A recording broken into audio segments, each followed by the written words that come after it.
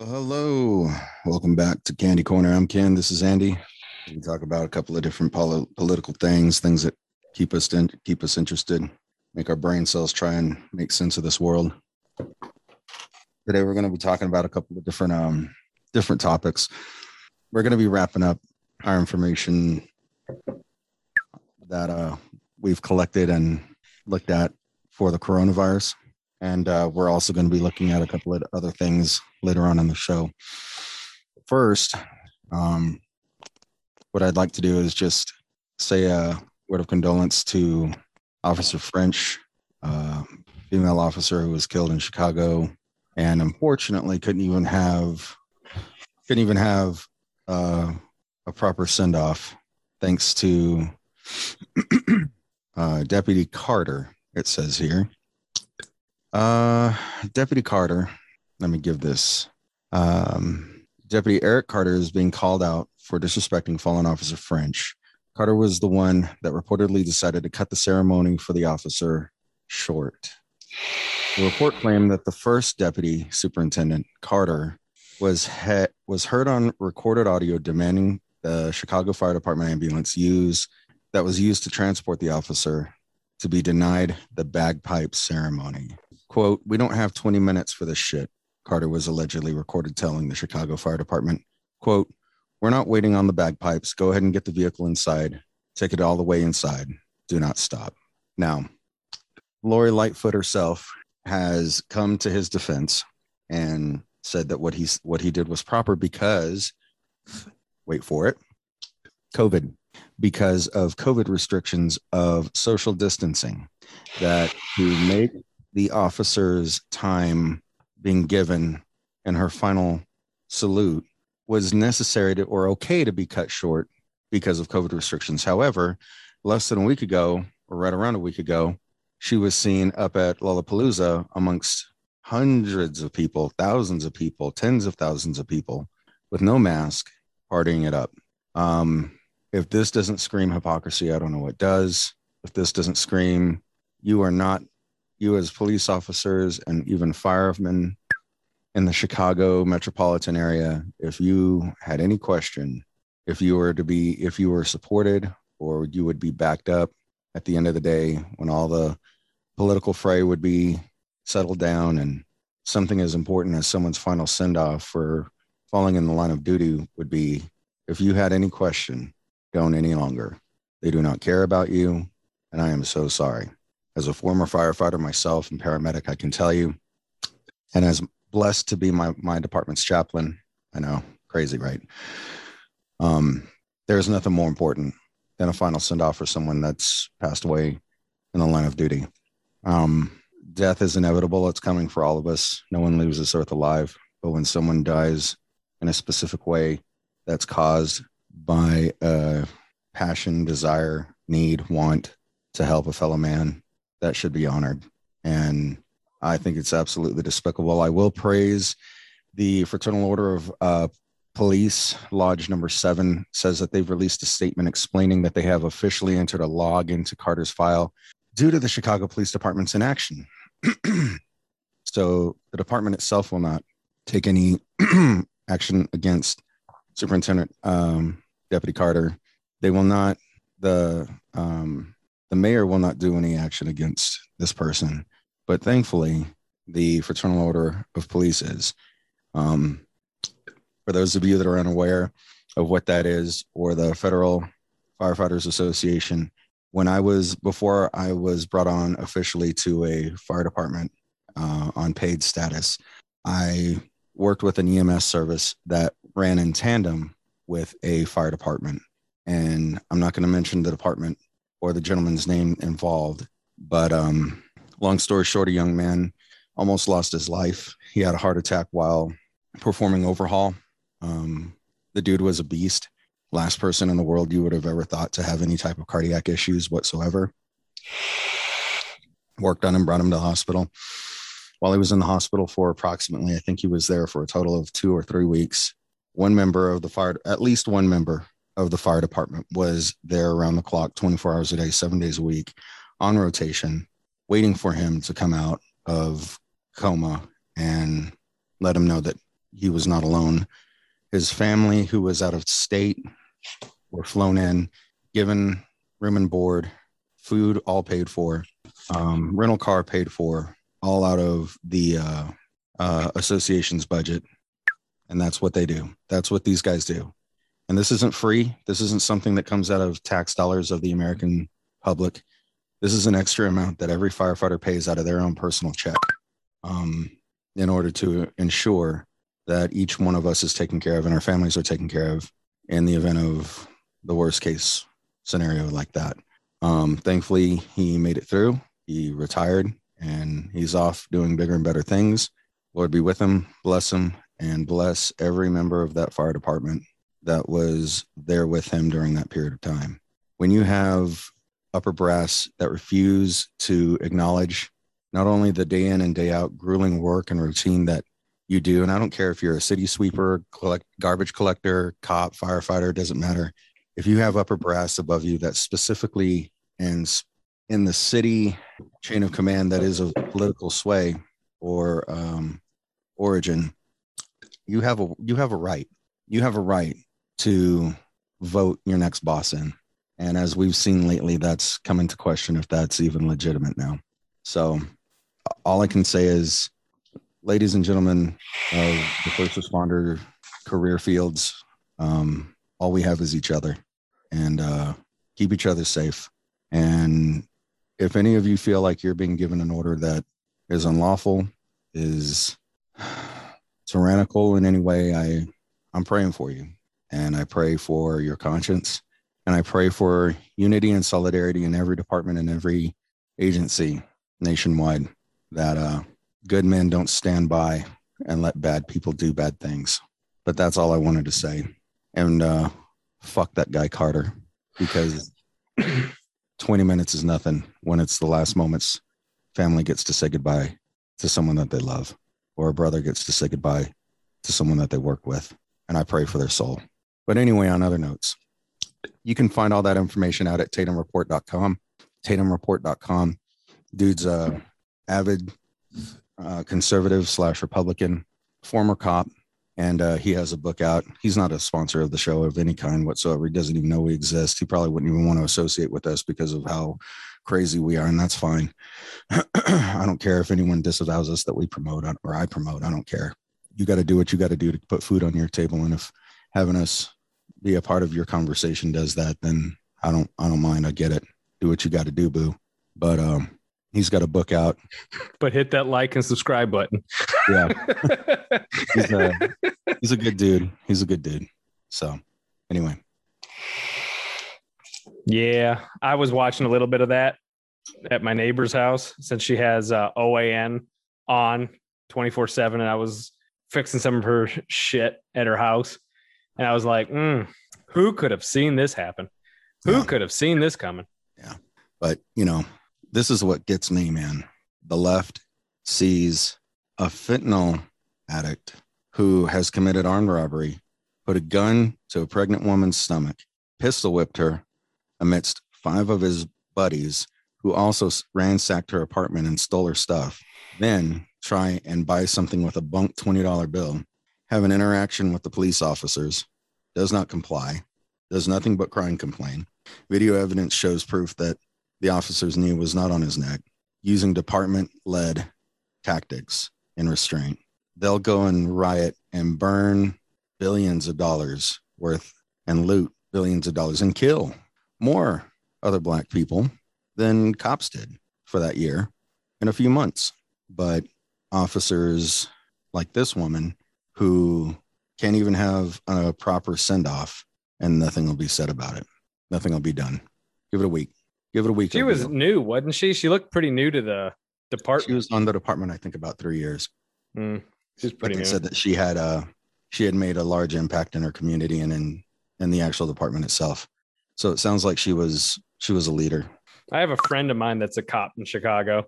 Jeez. And all I do is I have to talk to her at some point and go, why are you still a cop in Chicago? She's been a cop there for, I think, 5 years now, I think. I don't know.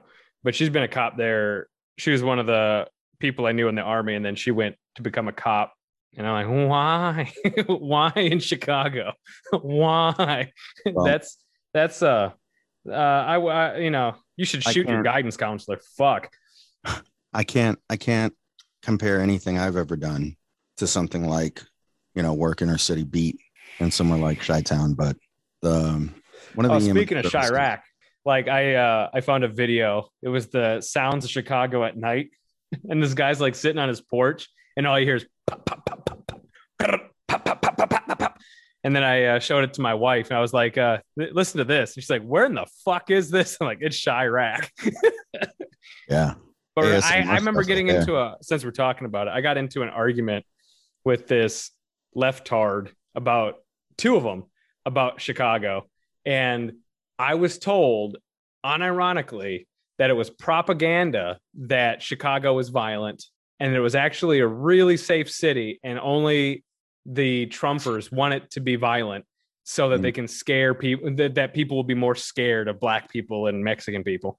Like, Yeah, have you ever been to Chicago? Well, I haven't been to Chicago. I went downtown once to an art museum and it was safe. Oh, well, good for you. You do realize Chicago is more than the arts center, right? And yeah, it's a fucking Chicago, man. Well, I'm glad, but I will say this as a being the silver lining that I am, embodied in flesh. Out of all the chaos in the universe, out of all the chaos in our country, and no one knows what side is up or anything, the thing we can rely on is that Chicago will always be shit and the VA will always give you hepatitis. We can always go back to those two constants, and those are never going away. Those will never go away. true. I don't know why Those people are fucking live in fundamentals. Chicago, honestly. Why the fuck would you live there? Money. I think a lot of people have the idea, like, for example, and I almost got caught up in that. That's a good question.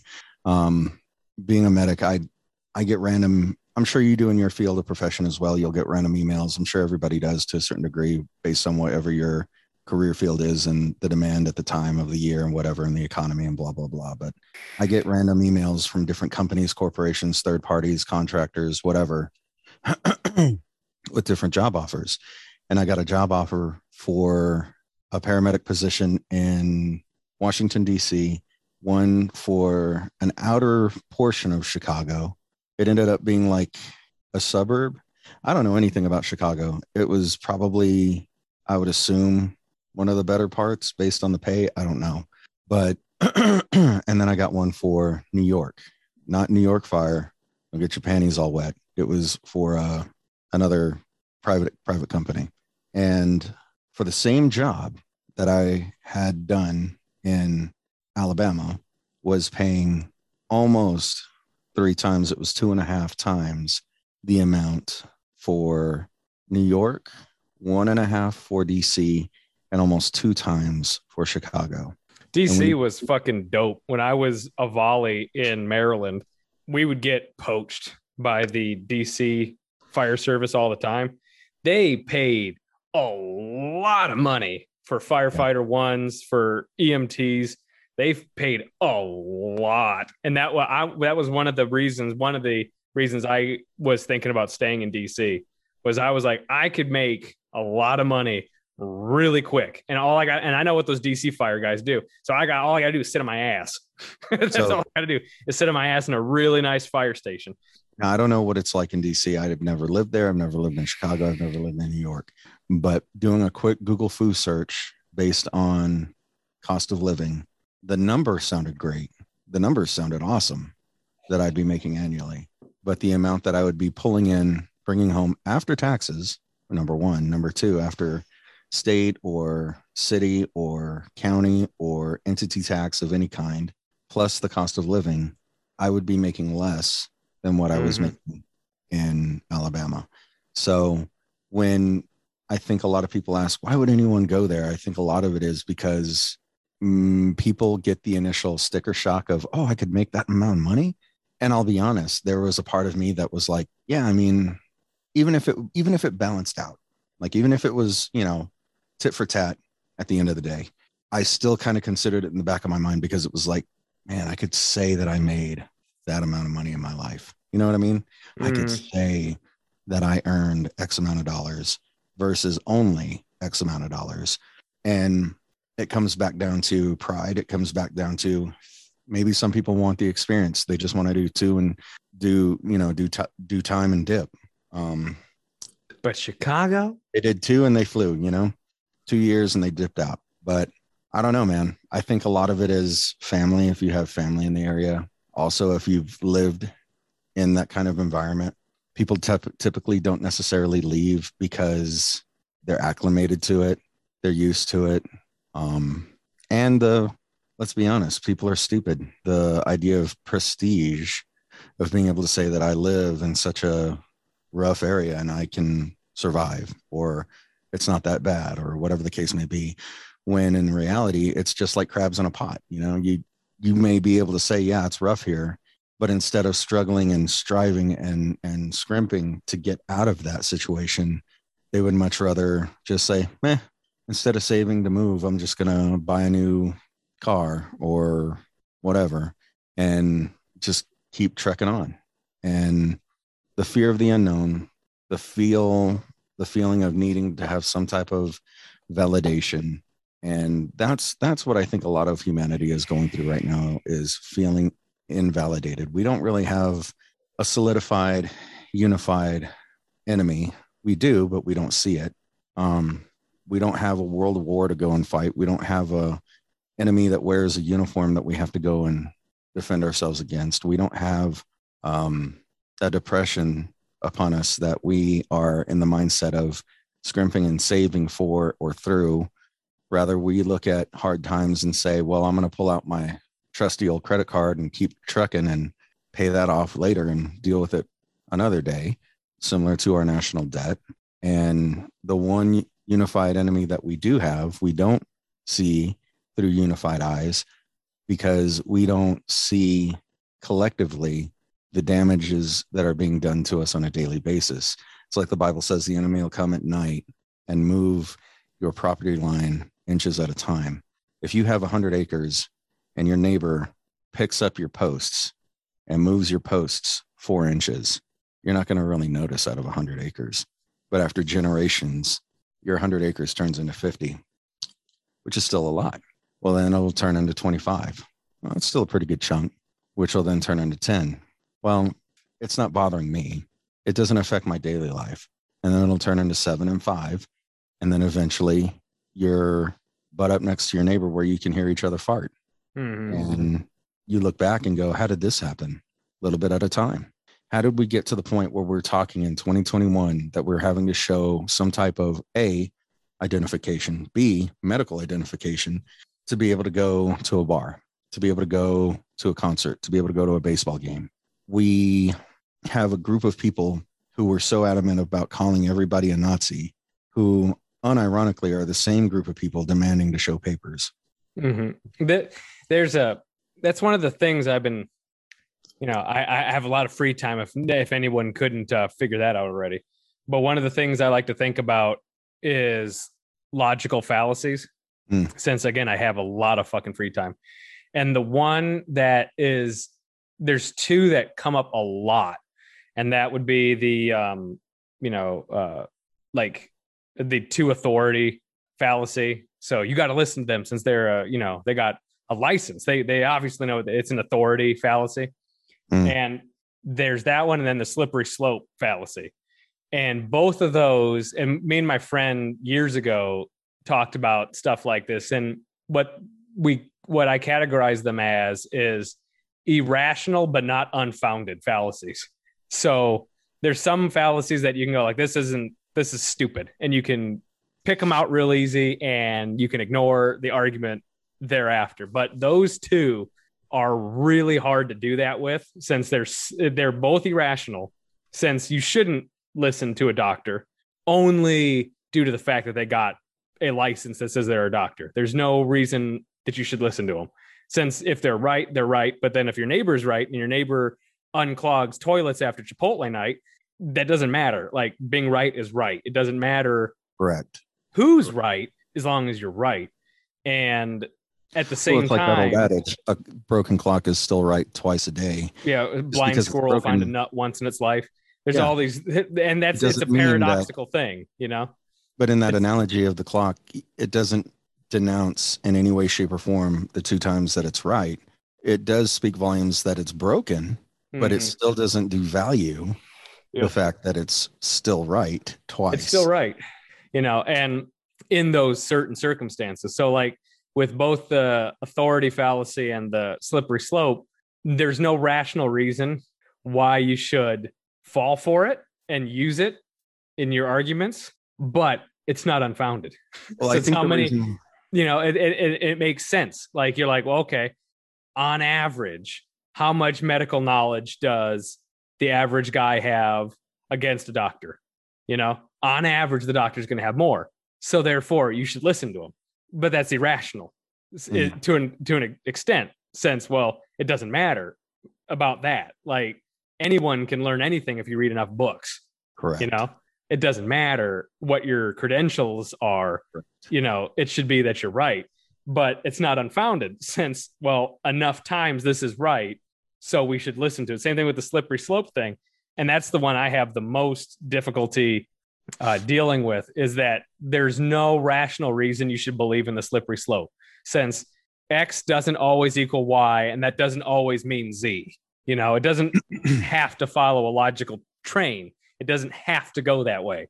Well, I think a But lot of the reason why people focus on that so much as to what is your background, what is your field of education, what is your vast base of knowledge in comparison to do you have authenticity in what it is you're speaking of?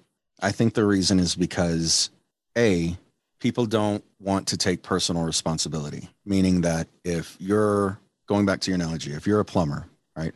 And what you're saying about medical information is accurate. But then I come out and say, well, are you a doctor? No, you're a plumber. That, to a large degree, gives the impression that what you just said, even if it was completely factually proven true, to be less in weight and value because, well, shit, if he can be right and he's not a doctor, what did he do that I didn't do? Why does he know it and I don't? I don't want to take the responsibility of having to go and look at medical journals. I don't want to have the responsibility of going and looking up my own medical information. I don't want the response. People don't even have their own wherewithal to keep their own medical list of medicines that they take on a daily basis when they go to the doctor's office. People can't even remember their dosage amounts. You think they're really going to want to go and find out information on things that are potential future endeavors of their medical journey in life? They're not going to give a crap. As long as their iPhone's working, as long as their Netflix is running, and as long as their beer's cold, they don't give a crap about anything else in life, because everybody lives in their isolated little bubble where, as long as their little world isn't rocked or felt any vibrational waves of other people's lives, they don't care. And they'll do whatever is the easiest and the quickest way to keep any outside influence or influencing factor comfort zone down to a minimum and ended. That's why you see so many businesses put up BLM posters in their windows to try and find favor with these rage mobs so their business isn't burned down, regardless of the fact if it's a home mom and pop shop, regardless if it's a black owned business, regardless if it's a minority owned business, regardless if it's a franchise that's owned by a major conglomerate. People don't care. You know what's funny? How many Walmarts have been rioted and burned down? How many Targets? How many major businesses have? Very few in comparison to mom and pop shops. And those that do get rioted and burned down, they're your shoe shops, they're your sports stores, and your Walgreens because of narcotics. And those places, what do they do in response? They pull their businesses out of those neighborhoods. And what does that do to the neighborhood? It throws it further down the rabbit hole of trash. And people don't see that. So I think you're right about the diffusion of responsibility aspect, but I think there's also another component that people, in order to operate with any sort of direction in society, we need to have a base level of trust. So we establish these licensures and these credentialing, bureaucracies as a way, a shorthand for trustworthiness. So that we want to be able to trust these people, and and that's what the authority fallacy. So, like the authority fallacy, everyone will be like, "Oh, you're not a real doctor," blah blah blah blah, and and that one's fair enough. All right, fair enough. I get that. But at the same time, people realize that the 1 out of 10 doctors suggest shoving slugs up your ass to lower cholesterol is a bullshit fucking argument. They're like, who gives a shit? Who are these fucking doctors? Like, who gives a shit? So one side, we know that it's a marketing ploy and that it's fucking bullshit. And on the other side, we need to continuously delude ourselves into believing in the authority so that we can orient ourselves. And that we have to, and if we get rid of that trust, then then it's a whole snowballing effect. Well, then who else is wrong? All of this fucking, and then you get into this, and then no one likes to be in that uncertainty unless you're me. Because nobody wants to take the responsibility of finding out information. And then then you get it's a circle. It's a circle. But like I said, my bigger thing is the slippery slope thing. Since there's no rational reason why legalizing gay marriage leads to pedophilia. It shouldn't be any rational, logical way you get from point A to point B in there. You know what I'm saying? But like, but here's the thing. So like, I've been having I've had arguments and arguments and arguments for decades about this. And then you get the slippery slope argument as a rebuttal. Look, it's not about that. It's like you said, they're moving the fence post another inch and they're moving another inch. And then next time you look, you're not going to have nothing fucking left. But again, that's not rational, since why would it? There's a whole bunch of other variables that can stop that or move it back or do whatever. But the fact is, we have so many data points in everybody's lives that prove that that's not a bad fallacy. That's more true than it is false. That these things slide, and they always slide. Here's the worst part about it, though. If you go back to the late 80s, early 90s of what was originally conservative, what was originally libertarian, and what was originally Republican, Democrat, or libtard, the pro-gay agenda then was, we just want to be able to get married, right? We just want to be able to classify our taxes the same way as a married couple so we can get the same tax breaks. That was the argument. By today's standards, sure, of course, why not, right? But the defense argument against that was, and then they're going to come for your kids. If you can marry a man, if a man can marry a man, then he's going to want to marry a goat, or a woman, she's going to want to marry a kid, or whatever the case was. And everybody said that's ridiculous. That's barbaric. That's closed-minded. That's whatever. Flash forward 30 years. Look at where we at. Mm-hmm. And that's the thing. Like, logically, these steps could be seen. These steps could be foretold, but people didn't want to believe it. Well, the way I look at it is, it depends on how cynical you are about the actors involved. That's the way I look at it. So if you look at it, if you're like, look at it the way I look at it, with that I'll approach these things. I'm looking at it as the argument itself. And then you look at it and you go, well, there's no argument against it. I don't understand the argument. And it's like, well, the religion says this isn't right. Well, not everyone has the same religion. All right. And then you can argue along those lines. But if you're focused on the argument itself, but not the actors making the argument, if you're not looking at the actors and their allegiances and all that, you're missing the bigger point. So the people that make the slippery slope arguments, more likely than not, when they're being honest about it. And also, like, it's really easy to point to examples where the slippery slope was true. It's really easy to point at that. That's a confirmation bias thing. But there's also plenty of times where it isn't true either. And that's one of those weird things with these fallacies, is that, people psychologically, if I'm remembering my data right, it's people focus on negative events. I think it's like 2 to 4 times stronger than positive events. Right. That is in that's against your confirmation bias. You will focus on the negative thing, even though there's a bunch of data or a bunch of examples that say that was it was a rarity. Like, I'm not saying, it doesn't matter, but when it comes to these fallacies, people will focus on the confirmation side of it, not the negative side of it, and it's one of these things I'm wrestling with, is that, like, well, what do you do? Since I'm like, some of these fallacies are obvious, like the one that I've been going up against, personally, is the no true Scotsman fallacy. So it's like, well, we got to listen to experts on COVID. We got to listen to the experts. Well, what's your definition of expert? Well, someone who spent a decade of their life studying this stuff. I've spent a decade of my life studying it. Well, you're not an expert. Well, okay, then what else is your criteria? Well, it has to be somebody who has a license. I have a license. Well, not you though. You're not an expert. It has to be someone who went to medical school. I went to medical school. Oh, that doesn't matter. You're not a real. Oh, okay. So like those things, like that's the one that I get up that I'm, I deal with regularly is that one, and I've come to ignore it and then troll the fuck out of them, and then up my drinking. That's number 3 for those keeping count. Third drink on my desk, but like a lot of those the straw man fallacy, all that, people are really good at looking through that typically, but it's the authority one and the slippery slope one that I think people have a real hard time dealing. And I don't know if they should even be called fallacies, since they're half truths.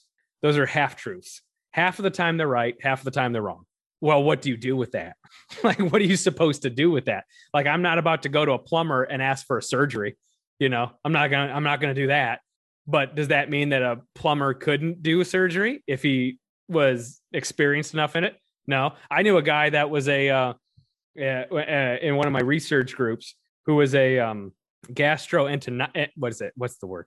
Gastro and whatever the fuck, a fucking ass doctor.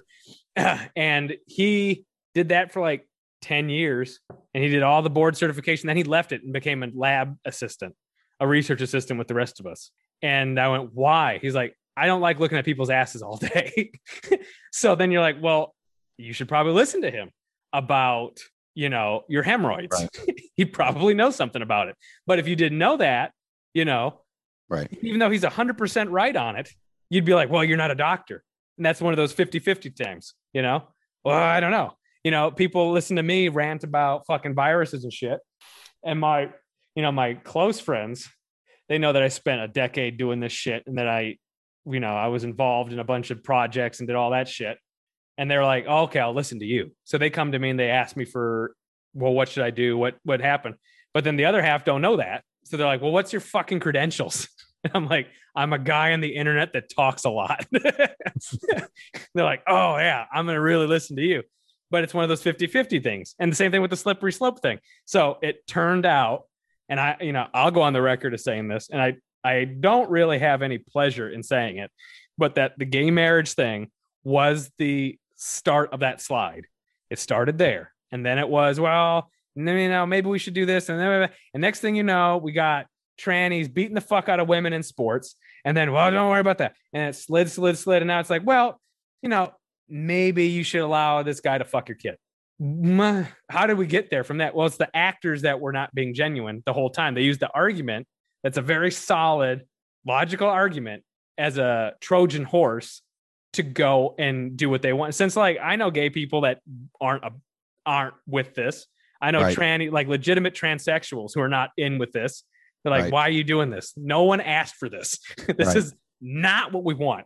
Right. And they were fodder and they were a good lip service when they needed the argument to win. And then there were a smoke goalpost moved. And then they went on with their same thing. And it's one of those things I have a hard time dealing with. So like I go on and I read about, whatever conspiracy du jour of the week. And I'm reading it and, I see people connecting the dots and then this is going to happen. And then I'm like, yeah, but is it? Like, that's a slippery slope thing. And I don't know if that's going to work. And 50% of the time it is, and 50% of the time it isn't. And you're dealt with this weird fucking conundrum. Well, what do? Do you always side with, well, it's true, or do you side with it's false? No, I don't think you can do either. I think that's the point of freedom and true democracy or democracy of a republic. Let me put it that way. But I'm saying like on a one-to-one basis, a person-to-person basis, what are you going to do in your daily life? Since like, I remember listening to my parents. I was living with my parents in college. They were fanatic Glenn Beck. And I have no love for Glenn Beck, but I don't like guys that cry. And I really don't like guys that cry on national television. I'm like, shut the fuck up. Would you man the fuck up for a second? You're talking about George Washington. Stop fucking crying. And then his teeth fell out. Who gives a fuck? It was made of ivory. You know, and Speaking that's really at Mount back. Vernon, they got his fake fucking teeth, and that's fucking weird to look at. You're like, oh, that's odd. That's an odd display. I'm glad it's here, but it's odd.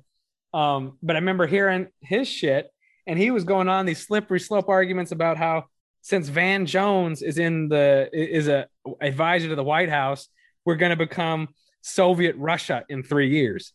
And I'm like, well, no, that doesn't make any sense. How do you fucking? And then he made the die, and he brought out his chalkboard and shit, fucking bootleg Ross Perot, and he's like, nobody listening to this fucking podcast knows who the fuck Ross Perot was, Bro. No one knows who the based god Ross Perot was. His chalkboard is so based. When he pulls that out, you know you're in for it. Go get some popcorn and some tequila. And here's the thing: it starts with George Washington. How do we start there? We'll get there when we get there. And you know that. Well, and then I find myself doing that same fucking thing. Now I'm like, so then Remus and Romulus are raised by the she-wolf. What does this have to do with 9/11? We will get there when we get there. Nice. We got to start somewhere. So we're starting, you know, but then and then all that shit, almost everything he said, I don't think anything he said in the past 10 years has come to fruition. Every one of his slippery slopes falls, but then every one of Alex Jones's is right.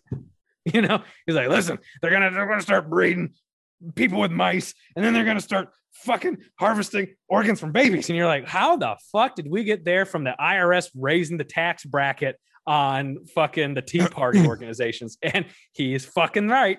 He's fucking right. So then I'm stuck here in this weird spot where I'm like, well, half of the time it's right, half the time it's wrong. What the fuck do I do with that? Well, I think a lot of it comes down to, for me, and I'm not always right, I'm not saying I am, a lot of it comes down to spiritual discernmentship.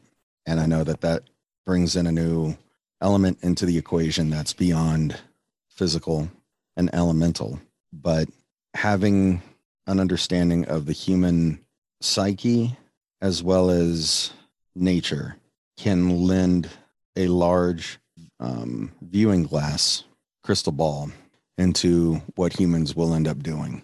And what I mean by that is, for example, I would consider myself a Christian, conservative, libertarian. Now, those are three very commonly thrown around words. What I mean by that is conservative. I believe in what I do is my business, what you do is your business. I don't want to be involved, and I don't want to involve you unless it's a chosen decision on both parties. I'm pretty sure that's the libertarian side, but go on.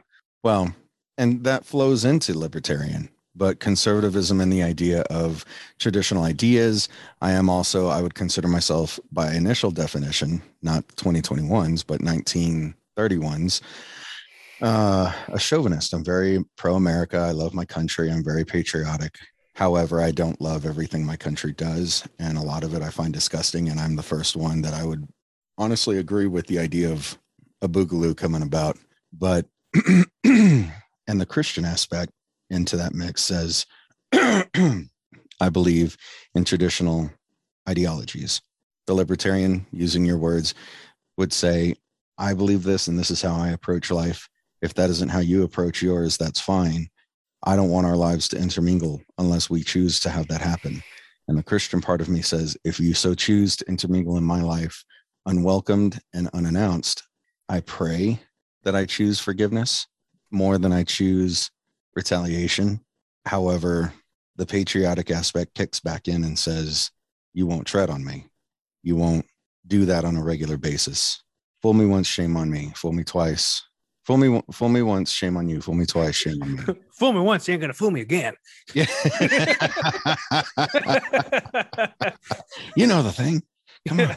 Dude, between Biden and Bush, I can't imagine any country looking at America and going, yeah, they got their stuff together, all right. You know, the first Westerner to set foot in Mongolia was George Bush. Oh my God. That's their introduction to the Western civilization, is Arakistan. Jeb's dumb brother. Oh. And they're like, well, no question why Genghis had no problem taking over the dumbasses. Look at them. This is their leader. This is the one they give with all the power. Wow. Wow. You guys are really a force to be reckoned with, huh? I cannot think about that sober. Okay. If we're going to go down that road, I would need alcohol and I have none. So we're not going to go down that road. I got plenty. But I think the main reason why some of our predictions turn out right and some of them don't, yes, there's a million different variables, millions of different variables as to why. But there's also a million different variables that come into connection that people say is coincidence or conspiracy, and things such as what you had mentioned earlier. I'm going to spill the beans a little bit of the information that you found out that the CDC was given power of authorization to not need any form of legal checks and balances from any of the three branches of government when and if, quote unquote, a coronavirus were to ever be spread en masse, that they essentially have free reign of power. And that was authorized in 2003. So a lot of coincidences that happen in life, and more often than not, whether you want to consider it like the Hillary kill list or the Clinton kill list or Epstein or any of those things that we look at and go, isn't that a coincidence? There are a lot of things that we can say that it lines up for more than just a coincidence, but all these major events that have to happen actually happen. And because they're so major and because it's the potential for it to not to have happened that way that it did, people want to think that it's a coincidence. I think the reason why half of it works out and half of it doesn't is because of spiritual intervention or lack thereof. I think that when there is, I believe that there is power in prayer, and I believe that that is the most powerful thing that we can do on earth. And the reason why I think that is because it's doing two things. It's taking the element out of our hands and out of our control. And that's something that especially men don't want to do. We are here to fix. We fix, fight, feed, and breed. That's really what we do. And when one of those four elements is taken out of our possession willingly, I mean, let's say for cancer, for example, you can't control how to get cancer out of your body. I mean, you can go to treatment, you can go to chemo, you can take the meds, you can do all that, but that doesn't necessarily mean that you're going to get rid of it and you're going to survive. You cannot have full autonomous control over that. And when you come to that realization, that acceptance of it all, and go through all the stages of grief over it, and finally release your need for control over it, then that is where true freedom comes into play. And you're able to enjoy what time you do have and take control over the life that you have left. In that same way, when you give over the responsibility of what is at your mind's fingertips to feel the need to control that you are focusing on, when you finally alleviate yourself of that, that is not only freeing to yourself, but it's also allowing the one who is in control full autonomous ability over it. And what I mean by that is like, let's say, for example, you have a car that's broken and you know, I'm a mechanic, and you say, hey man, can you fix my car? And I'm like, sure, bring it over this weekend. And you're like, okay. The weekend comes and goes and you didn't come by, and I call you up and I'm like, hey man, I thought you were coming by with your car. Yeah, I thought I could take a hand at it. I was trying to fix it myself and I can't. I'll come by this next weekend if you're free. Yeah, for sure. Whenever. Come on. Next weekend comes. You bring the car by and I tell you, all right, man. And let's just say I have my own shop and I'm telling you to park it in the shop and I'm going to put it up on the lift. And you say, no. Don't put it on the lift. I need to drive it home tonight. Well, I don't know if I can fix it by then. I don't even know what's wrong with it yet. Yeah, but I need this done now. Okay, well, I'll do what I can, and I'll do what I can on the floor. But when I get to a point where I need to have it jacked up and I tell you, hey man, or let's say the evening comes quicker than where I'm at fixing the problem, and you're like, okay, well, I'll come back later. Well, now I have to put everything back together just to get it in what running order it was, just so you can drive off again, and then hopefully limp the car back at a later point in time. And then let's say a month goes by and you blow the engine out and you get mad at me and saying, well, I brought it to you 3 times. And I said, yeah, but you never gave me a full opportunity to let me work on the thing. You never let me have enough time. I never even knew what was wrong with it. When you finally give over that is ailing you, that is frustrating you, that is bothering you, that is hurting you, to not just have a void in your life now, whether it's your job, and your job is what you've used to create your persona, Who are you? Well, I'm a firefighter. Who are you? Well, I'm a CEO of this company or whatever the case is. And your job is causing you so much angst that it's giving you ulcers. It's giving you potential whatever it is, my kids, my family, whatever. When you finally let that go, you don't have a void in your life. That void, when you give it over in prayer, you then receive peace. And these things sound holistic and fruity or trippy and hippie and all that kind of stuff. But the reason it sounds that way is because not enough people genuinely do it. Christianity isn't something that you try on the weekend and put away like a Halloween costume come Monday. It's something that it becomes you. You become a part of it. You then have that with you. Look at our military service members. You think they all loved the military? Absolutely not. You think they all thought it was candy and horseshoe gumdrops and unicorns and rainbows? Absolutely not. How many of those members of the military, former members of the military, veterans, wear some type of hat, have some type of tattoo, have some type of bumper sticker? Why do they do that? Well, there's some because they want to pose. Let's be honest. There's some that want to pose. Same with the fire industry. But then there's some that, even though as crappy as it was and as sucky as it was, it still held some of the best years of their life because of how sucky and crappy it was, that they got through it. And that's a constant reminder to them, like a brotherhood or a fraternal order, that they can say and look back and go, you know what, if I can do that, I can do this. If I can do that, I can do anything. It's a constant reminder to themselves that they are stronger than what they once thought they were. In the same way where Daniel had a dream where God showed him or Jacob, not Daniel, where Jacob had a dream and God showed him the ladder into heaven, adorned with angels on either side. He had used a rock as his pillow that night. And it says that he erected the pillow, the stone, into an upright position to forever be a reminder of God's goodness. Now, how many times, and I'm asking this as a Christian to other Christians now, not non-Christians, how many times do we ask God for something? I don't care what it is. Oh, please, God, let me pass that test. Please, God, don't let me get caught at work with that. Please, God, don't let my boss know I came in late. Whatever it is. How many times do you ask God for something and then you get it? And the very next thing out of your mouth is another asking for something else. How many stones do we erect? And I'm including myself in this question. How many stones do we erect in the name of God's honor for honoring his word to us and giving what we asked for? Do we ask for more than we thank him for? Now, how many times as parents would you continually give to your kid if they never said the word thank you? I have a 4 and 5-year-old daughter. Every time I give them something, I remind them, if they don't say it, to say thank you. Most times, before I physically let go of whatever it is I'm about to give them in their hand, I say, what do we say? Thank you, Daddy. Okay. Because I want to get that instilled in their mind, to be grateful, to be thankful, to be humble. In that same way, if we stop saying thank you, do we really have any right to be asking for anything else? So when you give something to God, now think about this relationship here. He wants all your garbage. He wants all your trash, all your problems, all your drama, all your issues, all your baggage. And in return, he wants you to have peace. Why does he want that? Because he loves you so much that he would be willing to be your sounding wall, your complaint bucket, to begin a relationship with you. You don't complain to people that you don't trust to keep what you're about to say between you and them. Well, you don't when you get older, because you realize shit rolls downhill, not up. And if you think the person above you in your job or your career or whatever is about to hear you complain about what they're doing, you will keep your mouth shut real fast, because you know you'll probably affect your employment status. God wants to have a trust relationship with you. Do you want to watch to give you that? The single greatest, let's connect all the dots together in your fucking lifetime. I'm about to tie all this shit together with a fantastic little rant of mine. I'm going to fucking connect everything.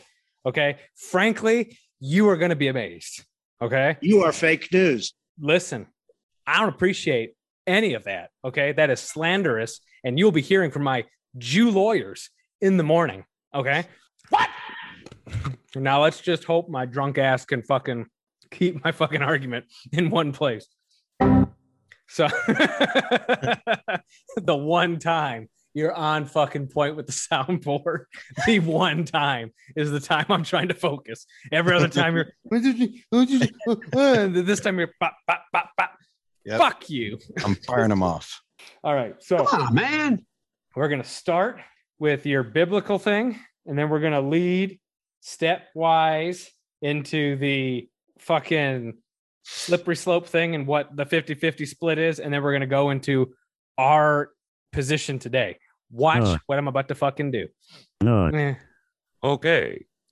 So here, this is what we're going to do. So in psychology, it was discovered that, okay, so you can do this experiment at home if you're listening. All right. Try to make the smallest movement you can. All two of you. With your dominant hand by itself. Try to make the smallest movement you can with it. Okay. You just try to move it forward or side, whatever. Try to move it. So try to move it to the other side of the screen. The smallest movement you can. Like my finger or the whole hand at the wrist? Either or. Doesn't matter. Okay. So, okay. Now, put your left hand up, but your finger right up to it. Or you're fucking you're being a contrarian. Okay. Okay. Put that one. Okay. Do that. Stage left. You can scientifically make a smaller move than you ever could by itself with that opposing force. Oh, you froze. No, you froze. I didn't freeze. And the record will show that. So you can think, okay, I'm going to move it so my left, your right, whatever. I'm going to go, okay, move it the slightest amount I can with that. Okay. Okay. But if you put up your hand. There you go. Okay. And then here's my hand. Here's my finger, my dominant hand. Okay. Put it against that. Mm-hmm. You can now scientifically move it a smaller degree. You have greater control over your small movements with that counter force. Okay. It's an oppositional thing. So both your left and right hemispheres of your brain are firing at the same time at this conflict. And because of that, you get unmatched precision for yourself. You need that counteracting force. Okay. So that you can make that. Okay. So biblically, this is one of the things that I was struggling with for everything. Every now and again, I go back to the Bible and I read it. I don't read it the way you read it, but I read it through the lens of, well, let me try to understand what the story philosophically or thematically is trying to convey, And then, so I always go back to the Old Testament since the New Testament has really fucking lame stories. So I go back to the Old Testament. And a lot of those you'll see dichotomies, so you got, the Garden of Eden, but in the Garden of Eden, the serpent is there. Okay. You got Cain and Abel, who are the living embodiment of a dichotomy. Okay. Why do those things exist in the fucking story? Why? It doesn't make sense. And the reason being is you need to have that oppositional force so you can do something that you wouldn't be able to do naturally by yourself, unopposed. So Adam and Eve are in the garden. They're doing their own thing, smoking reefer, doing whatever, and that's all well and good, but they can never become what they need to become. They can never take the next step and truly reach their potential unless they have an oppositional force that forces them to make those small moves. Since you have complete control when you have an oppositional force against. So, are you saying the temptation is the oppositional force? In the Adam and Eve story, that's the oppositional force. Since they got their own thing and they can do whatever the fuck they want, but then the temptation of, well, accept this. Okay. Well, they can't become what they need to be. Since God's plan in this story isn't, the goal of it isn't written. It's written that he made this thing, or that they written it, depending on what, how strict you want to be to the translations and all that. But this paradise is developed, but it's not good enough.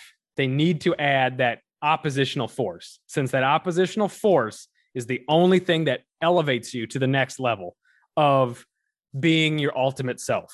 So in this, in that story, they deal with temptation, and then they learn, they take from the tree of wisdom, and then they learn what God knows, and then that's their next step. Would they have done that without the oppositional force? No, they wouldn't have done it.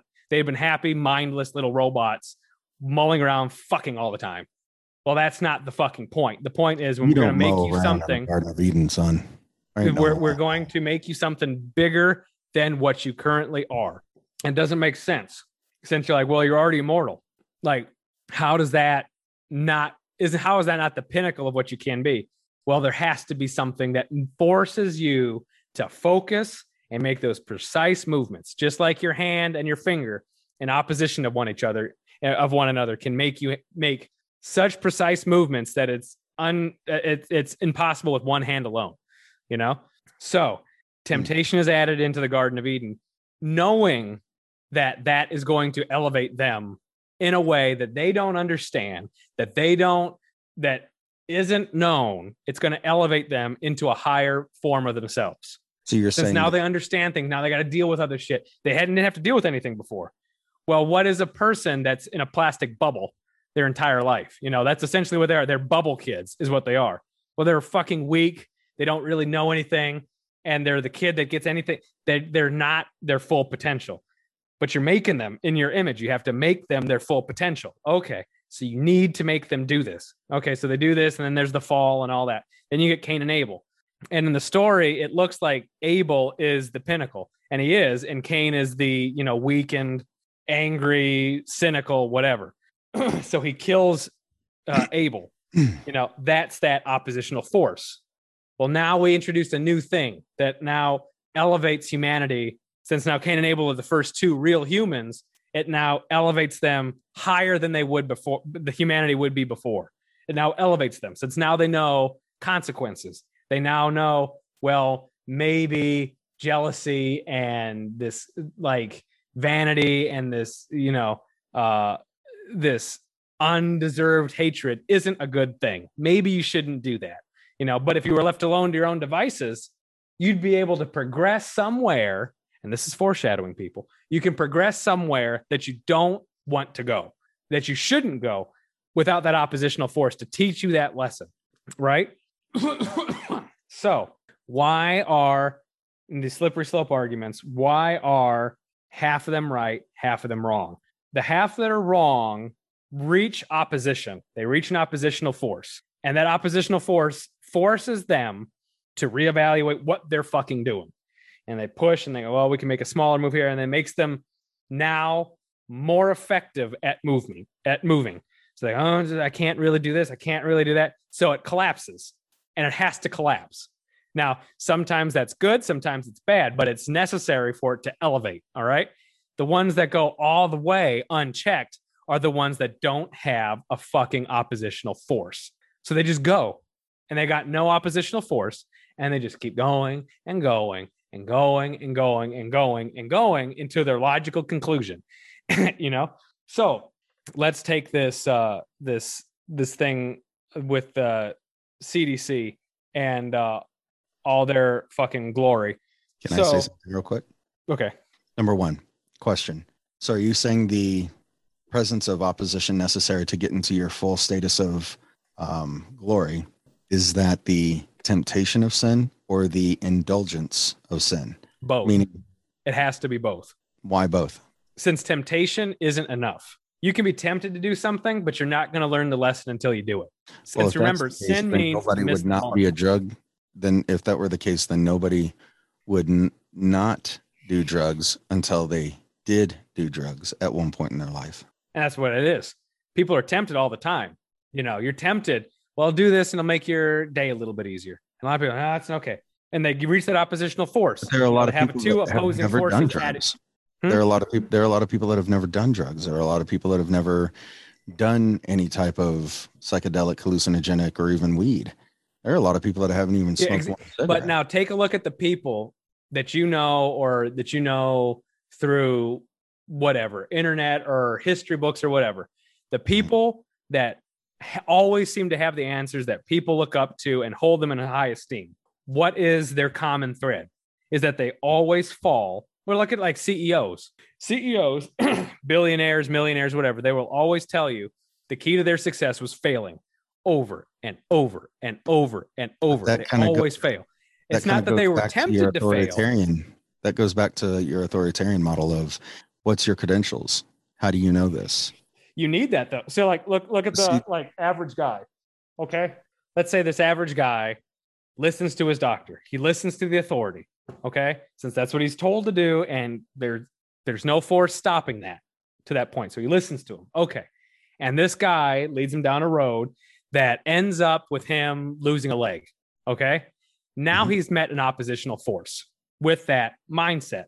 Since before that point, He's blindly going along with the narrative. He's blindly going along with emotion, since that's what you're doing. That's what the good people in the Garden of Eden do. They blindly go along.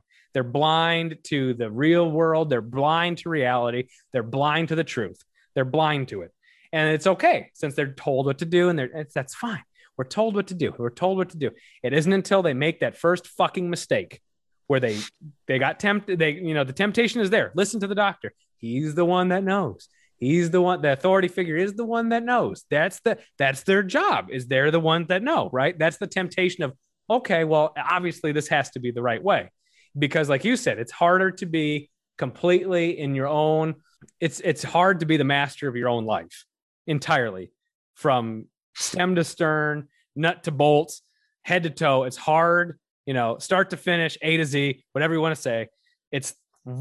It's impossibly hard to be the master of your entire life, of every aspect of it. To a degree, there's always a level of being a product of your environment. Sure. Exactly. But and that's even to that point, people know that they can overcome their environment. You can overcome a lot of things, but your environment. Easier to go through this. It's easier to go through the motions. Outcome, but it'll affect it. Right. So you go along with this thought, these feelings. I'm going to go along. It's easier to do that. I'm going to do it. Come on, man. We're going to do our thing. And that's moving along without a oppositional force. And because you don't got an oppositional force, you're not going to be, in whatever aspect of your life, you're not going to be as precise. You're not going to be as accurate. You're not going to be as diligent. You're not going to be as effective. You're not going to be as successful. Whatever adjectives you want to use, it's not going to happen unless there's that oppositional force that pushes back on you. So, in the example of, well, let's do this. I'll use this as an example. I turned from Mike to take a drink. Professional. And a smoke. Let me give you an example of my former landlords that I had years ago. So they were really good people, really, really good people, but they didn't know dick about house repair, about anything. They didn't know anything about anything as it relates to that. They're really smart people, but as typical smart people go, they don't know anything fucking practical. So we had a hole in the house we were renting. They had a pipe bust, and the plumber cut this huge fucking hole in the ceiling to find the pipe and fix it. And then he left it there. He left it up there. So what they did was they were talking, and they didn't even talk to me. They didn't even ask, well, what can you do? What can you not do? Whatever that. And I'm not going to go into that route and complicate our contract any further than it needs to be complicated. So I'm like, all right, whatever. So they hire a guy who is a handyman. He has a business. He's insured. He's bonded. I doubt that he was, but I'm sure he said that. And well, that's the credential. He knows what he's doing. He knows how to fix it. And I sat there and watched this man for 2 hours struggle to put in a fucking drywall patch, struggle with every fiber of his being. And he mangled that bitch. He mangled it. And I called up my landlady and I was like, look, this guy doesn't know his ass from a hole in the ground. He doesn't know dick. He is robbing you of money, and he's using your ignorance against you. Let me do it. I can do it. Let me do it. I'll fix it. And I fixed it, and I sent them pictures. I said, look, it doesn't look as good as I want it to look, but I am working with a broken product, and this is all it is. Does it meet your status? Are you happy with it? Oh, it's fantastic. That was their oppositional force. Up until that point, they just trusted. Well, the guy says he can fix it, so he obviously must. He has the right, things that behind his name. He has the right title. Obviously, he knows what he's fucking doing. My tenant is a guy that talks on the fucking internet. He doesn't know anything. Why should he know anything? He's a young guy with a family, a new family. He doesn't know what the fuck he's doing. All right, I'm not even going to ask him. Okay.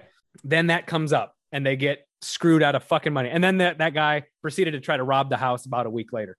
And that's when I ran down the stairs in a stormtrooper onesie with my fucking gat. And I was walking down, you motherfuckers are going to get shot today. And I really wanted that to be the last thing someone sees is a grown fucking man in a stormtrooper onesie with a fucking cig pointed at their fucking head. But nice. I digress. And I was like, this guy tried to fucking rob you. He was casing joints is what he was doing. And ever since that point, after that, then they started asking me when there was something wrong or whatever. Then they didn't trust anybody after that. They're like, I don't trust this building inspector just because he's a building inspector. I don't trust This guy, why should I trust their credentials in this little nucleus? Why should I trust them? Since that doesn't mean anything. I'm going to ask Andy and see what he has to say first. I'm going to see what he has to say. And I'm like, dude, look, this whole shit is fucked. All right. If I was you, I'd sell the fucking house. All right. The foundation's cracked. This whole thing is fucked. It's fucked, man. And they went, noted. You know, that's that oppositional force. When you're allowed to progress unopposed, you will end up in a place that you normally wouldn't do it if you were being rational. You would normally wouldn't get there since nothing is challenge. And that's another thing in psychology. Again, for the listeners that don't, I spent a lot of time in college. I spent a lot of time listening to people and reading books.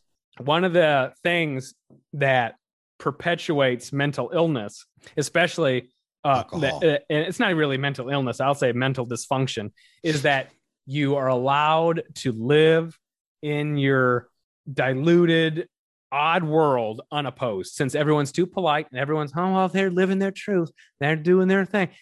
And you go down this fucking road. And then at the end, so you'll start doing something innocuous 1 year, 5 years down the road, you are fucking nuttier than squirrel shit at the end of it. Since nothing has stopped you, there's no opposing force to make you go, this is how far I'm actually moving. This is how far, this is how much force I'm actually applying. This is how much this is what's actually fucking happening, you know? And so that was one of the things that I learned really quickly when I was learning, like family psychology, family therapy, and all that shit. I was accepted at one point to be a clinical psychologist. I was in a clinical psychology program. That's a running theme in my education. I get accepted to something and I don't finish it since I get bored. But that was one of the things they said is like, well, when you're in a marriage or you're in a relationship, it doesn't have to be a marriage. It can be a friendship or whatever. Your responsibility then is to be that opposing force. If you see someone doing something and they're going off and you know it's off, your job is to stand up and be their opposing force and push back. Don't go any farther. Don't go any farther down this road. So like we go back to Adam and Eve, you know, they take from the tree of wisdom. Okay. At that point, they don't fucking disobey again. They learn, maybe I shouldn't have fucking done that. Maybe there was a reason I shouldn't have done that. Maybe that wasn't a good idea, but they wouldn't have known that had that oppositional force, had the temptation not been there and their follow through not happened, they wouldn't have learned that. Oh, maybe I shouldn't do that. That's where I think our understandings come from a different root that lead to different plants. The idea of needing an oppositional force to get to your full potential, that I can get behind. The idea of needing to the idea of both temptation and committing sin are one and the same, I don't agree with for a multitude of reasons. One, an obvious, I can just name the obvious that I'm pretty sure any other Christian would say as well. Jesus was tempted, but he never sinned. God himself, therefore, if you are a believer in the Trinity, which is, in my opinion, a core element of understanding who God is, 3 in 1, that God, through the entity of Jesus, who is not created at a specific time, date, or place, he always was, just as God was when he said, I am the Word, and the Word always has been. Therefore, when Jesus was born here on earth, that is not how old Jesus is. Jesus always has been. That was just when the world was introduced to Jesus in humanity's form. Therefore, the human form of Jesus was tempted. Ergo, God understands temptation. That's how God has a one-on-one relationship with us, that he understands temptation. He understands pain. He understands having things taken away from him, like his one and only son. But here's the thing. Here's the rub. Here's the rub. I'm gonna interject right now. I will go in as far as the story is concerned. I'm not about to go and be so bold as to try to project my analysis on something unknowable and divine. I'm not about to do that. But I'm saying as far as the story is written, up until the story of Jesus, God doesn't understand what he's doing. He doesn't understand it fully. He gets it on paper. He gets it. And he knows that he knows he has to go through the motion. And if you look at the Old Testament, God is a cruel, God is vindictive, he's a power hungry child, essentially. You got to listen to me. But listen, here's the important thing. Then the Jesus aspect comes in. So God has to deal with this shit that he made. He has to deal with it, since this is how it has to be. Now he knows that the temptation is going to be out there. He knows not to listen to it. He knows that it's an illusion. He knows all that, since he's all knowing and all powerful. But he has to experience the temptation and see, well, how strong is it? Well, what is it really like for somebody who isn't me to deal with this? How hard is, and even in the story of Jesus does succumb to his own humanity at certain point. The biggest example of that is him, tossing over the tables at the temple. He's mad at it. He's tempted to do that, since it's obviously wrong. Now, let's follow my train of thought. It's obviously wrong. He knows it's wrong. He knows it's temptation, since, he's an extension of the divine. He knows that this is what, this essentially what God and Jesus are the same in the story. They're one and the same. Knows I created this. I know that. And up to that point, he's able to really just kind of handle all temptation well. He's like, that's okay. It's okay. You're not going to get one over on me. It's fine. I understand this, but I'm learning this shit. I'm learning about how strong these forces are. Okay. And then he gets to the temple where he knows the people there know better. And he knows that. And he knows it since he told them that, and he's watched them do this, and he knows they know better. And they're doing it in defiance anyway. So now his temptation is, well, what do you do about it? Do you just walk away and go, oh, listen, the story could have bifurcates at that point, since it could have been a parable. He's like, and this is what happens. They're going to go down this road, and watch what happens to them. They're going to devolve into, debauchery and greed, and they're going to end up running the World Economic Forum. And this is what's going to happen. Nice. But see how I slipped that in there. I'm really a master of the yarn. But in that moment, he is unable to control his anger, essentially. Now he could go farther. He could go and really start like slitting throats and shit, snapping necks and all that. John Wick that bitch. He could do that. But instead he just kind of gets overwhelmed, and he starts flipping shit. And he starts whipping people and shit. Like, what the fuck do you think you're doing? Type shit. But after that point, he never does it again. He never loses his emotions again in the story. He never does it again. That's the only one where he really loses his shit, is that when he is encountered with people that he knows know better, and he knows they know better, and he knows they know what he said to do. And he's completely engulfed in his humanity. And at that point, he's like, he goes back to his old self in that one story of like, I'm going to flood the world. I'm going to do this. I don't like the. He goes back to that old self one time. And at the end, and it's not written, but he never does it again. So he meets the oppositional force that he created and goes, oh, I understand now what that means. Like, this is a strong fucking thing I made. I'm not going to do this again. And from that point, and that's what I go with in the story, why the God of the New Testament forgives and the God of the Old Testament doesn't. Says the God of the New Testament has succumbed to it once, succumbed to his own devices one time in a really minor way, but still for something omnipotent, something grandiose, something beyond understanding, and to succumb to something so petty, really, in a moment, to succumb to something so petty. Since up to that point, he's talking, he's a scholar and whatever, like anybody else. That one point, he becomes a person for a split second, and he forgets it. But now he's not a god. Now he can't just snap his fingers and Thanos it all away. Now he's stuck with the consequences of that. Oh, maybe I shouldn't be so hard after this point. Maybe there's more to that. Maybe I didn't fully grasp and if you just take it from a story standpoint, how could something all powerful, all knowing, without a beginning, without an end, ever understand fully what it's like to be immortal? It's impossible. So you have to become one. Okay. And then that's the first step when he does that. And then then it progresses to the crucifixion story after that. And then after that, he ascends back to his old form, essentially, but he has to experience that fault, that temptation, and then sinning. Since Jesus is without sin, Jesus is without sin, but that one thing, and people wouldn't even call it a sin. It's like, well, it's justified, blah, blah, blah. for an almighty, all-knowing entity that doesn't begin, doesn't end, that is a huge sin, that you succumb to a mortal emotion in the moment, in the heat of the moment, you succumb to it.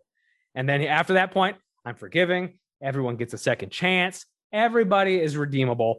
It's okay. As long as you mean it, as long as you understand what I said and understand what happened and you understand what you did and why it's wrong, I'm okay.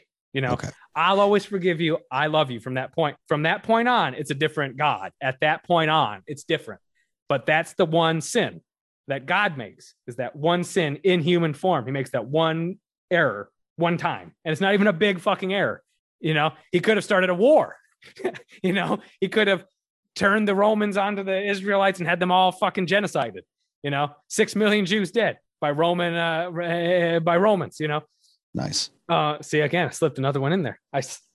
So I'm going to need about 10 minutes to rebuttal, and I want to hit every point. But that's the way I look at it, is that okay, you need that oppositional force, and God knew he needs. And even if you don't buy that, even if you don't buy the sin bit, everything I just said, the fact is, God is an immortal entity. He needed to become a mortal entity so he could progress. He had to be something he wasn't and encounter something, an oppositional force, and that, in this instance, mortality, so that he could be more. He could be the savior up until that point.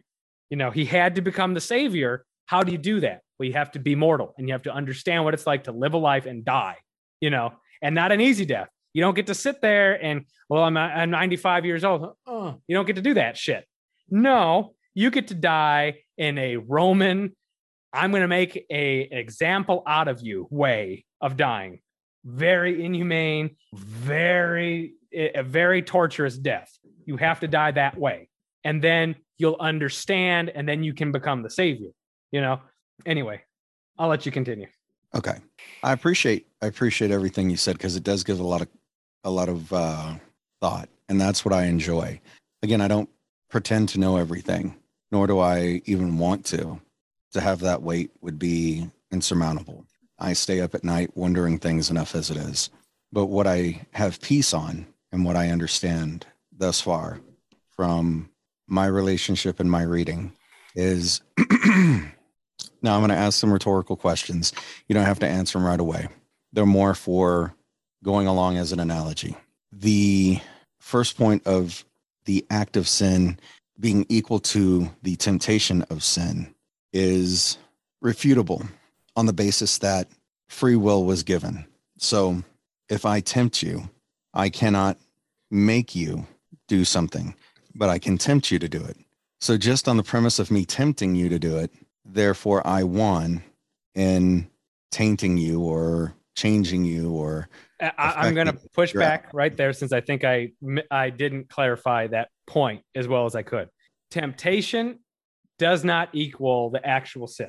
Let me point out my reason why that is. Temptation, like, anyone can be tempted to do something, but temptation doesn't foster growth. It might foster a slight amount, but it's not going to give you the same amount that you're going to get when you fuck up. Right. For the same reason. I do agree with your pushback, though. They're not the same thing. They're not, since you can't be thrown in jail for thinking about murdering somebody. Or you can only be thrown in jail for murdering somebody. You doing drugs. Right. Exactly. Now, so on that premise, we do agree that there was a necessity for a pushback there for a further growth. Now, at the point of committing sin, not being tempted with, but the commission of sin, that was not the moving up a phase or leveling up, if you will, of humanity. That was the degradation of humanity, thus being cast out of the Garden of Eden, the encompassing understanding of being naked, the encompassing understanding of mortality, of death, of the need of killing and things of that nature. That's why God gave them animal skins to wear, which killed an animal. Another position in the Bible where every time there was a sin that was committed, for there to be an act of somewhat of forgiveness in the Old Testament, and one time in the New, where there was a level of forgiveness, a blood sacrifice had to be made, similar to whether it be goats, rams, sheep, whatever it was. And it couldn't just be your sickly animals that you were going to kill anyway. It had to be your first percent, your first 10, your best. Now, going from that point where we can agree that there is a need for opposition, there is no need to then say, in order for us to understand what righteousness is, we have to understand depravity. So in order for me to be grateful for my children, I need to go and kill someone else's child to understand how to truly love my own.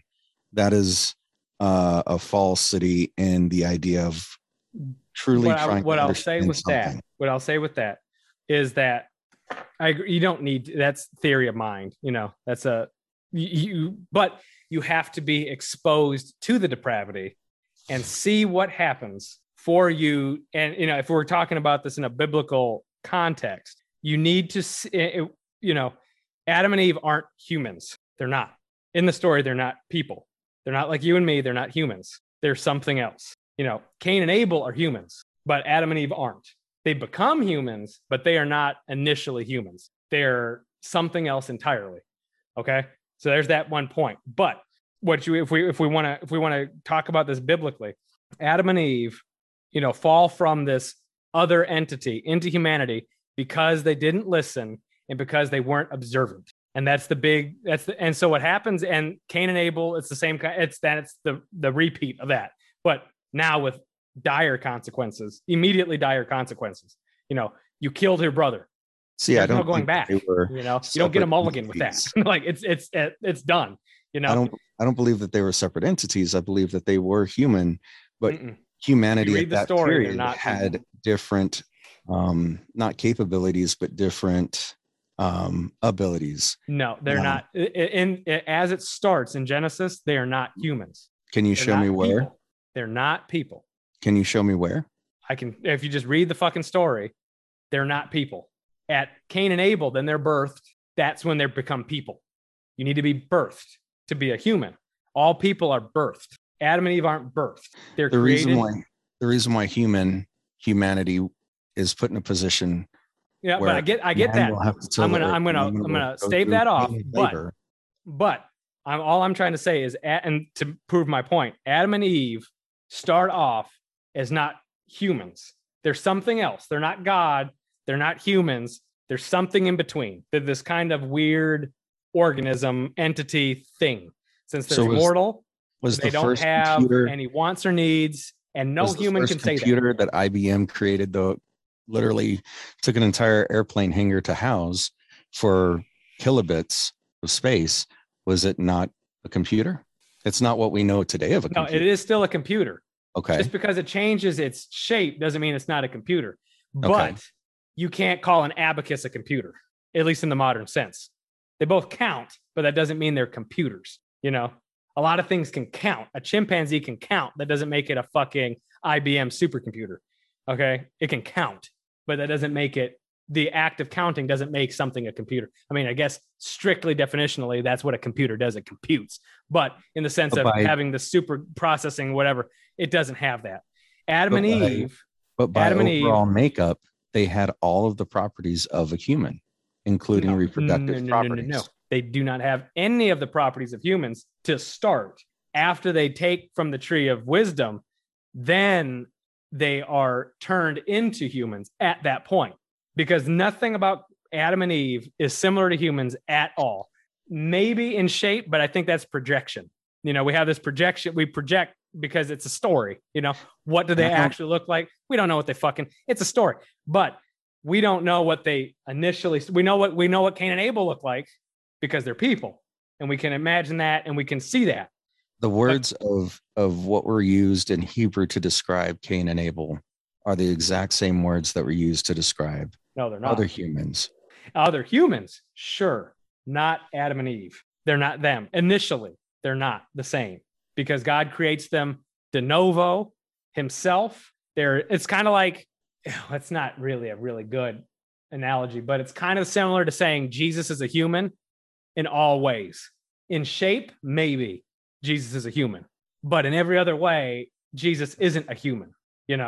It's not the same thing. Adam and Eve become humans, and that's their fall. You have to fall to become a human. So what did you fall from? Something that wasn't human to begin with. Okay. And that, I mean, it's really negligible to the whole argument, honestly. But what my argument is that you need to have that if we're gonna follow the biblical framework, the fall of Adam and Eve into humanity from their higher status into humanity taught them you need to watch and you need to listen, even if you don't see something as bad. If it's told that it's bad and you can see that it has a bad outcome, you don't need to fucking do it.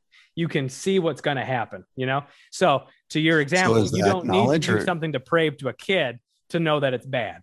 And even then, you wouldn't know that it's bad, I'd argue, since you're not the kid, you're not the kid. That's essentially the differentiation that I have between where in the Bible it says of wisdom and knowledge. And you and I have talked about that before, where knowledge would basically be like science. I have a thesis, I have a prediction, I have now moved on to the process of elimination through scientific research. And then I have as a conclusion of that data to create an opinion. So in a dumbed down sense, mom says, don't touch the hot plate, it's hot. Okay, well, is it really? Because it's not glowing red right now. So I'm going to touch it and see if it is. Oh, it is hot. It burned my hand. I have the scar now to prove it. I can assume that now I don't have to see a red or yellow orange glow to know that it's hot. If someone tells me it's hot, if I see the little knob turn even just a little bit, it's probably hot. Wisdom says, okay, mom said not to touch it because it's hot, so it's probably hot. Exactly. But so here's my point. You just proved my point. Okay. You wouldn't know that wisdom has a higher value to your life than knowledge had you not put your hand on the hot plate. Had you not sinned. And again, and all I want to say about the word sin, and I'm to understand the weight of value of wisdom. No, but you won't have that value if you don't understand the value of it to begin with, So like everybody when they're a kid put something in a fucking light socket, since it's so pretty and it's so small. Everyone fucking put something in I put tweezers in a light socket and blew the fucking fuse in my house. Like, and I probably leads to, and I touched a fucking live cattle fence once. And that probably led, slippery slope down to me being a talking head on the internet. But you don't understand the value of someone telling you, and this leads to another bunch of problems, but you don't understand. Well, maybe they're telling me not to do this for another reason. Maybe I don't need to do it to understand that it's going to fuck me over, but, and you have millions of examples in your own life. Everybody does in their own life where this is true. Even if it's that wisdom supersedes knowledge, you will not, as a human, learn anything without fucking up first.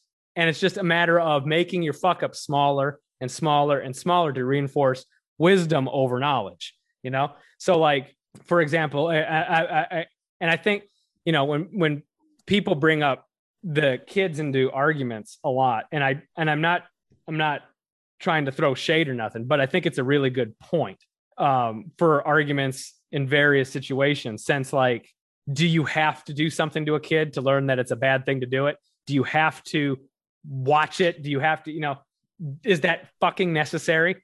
It's necessary that it has to be done at least once, and everyone has to see what happens afterwards. That's necessary. That is a necessary thing that has to happen. But like I said, for you to put wisdom above knowledge, you have to have a series of fuck ups, and your whole goal in life is to make those fuck ups smaller and smaller and smaller and less impactful and less impactful and less impactful, so you can recover quicker.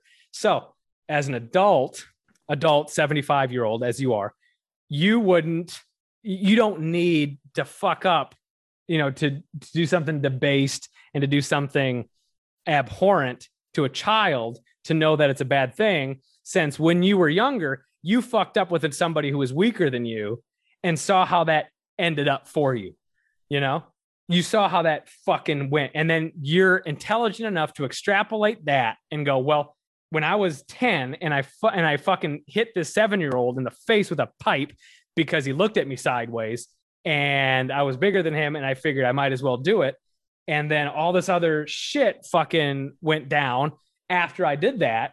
Okay, well, if that happened when I was 10 and against a 7-year-old, how much more drastic would it be as a 75-year-old senator, as you are, been in the Senate 155 years? How much more drastic would that be for you to do that to a 7-year-old now?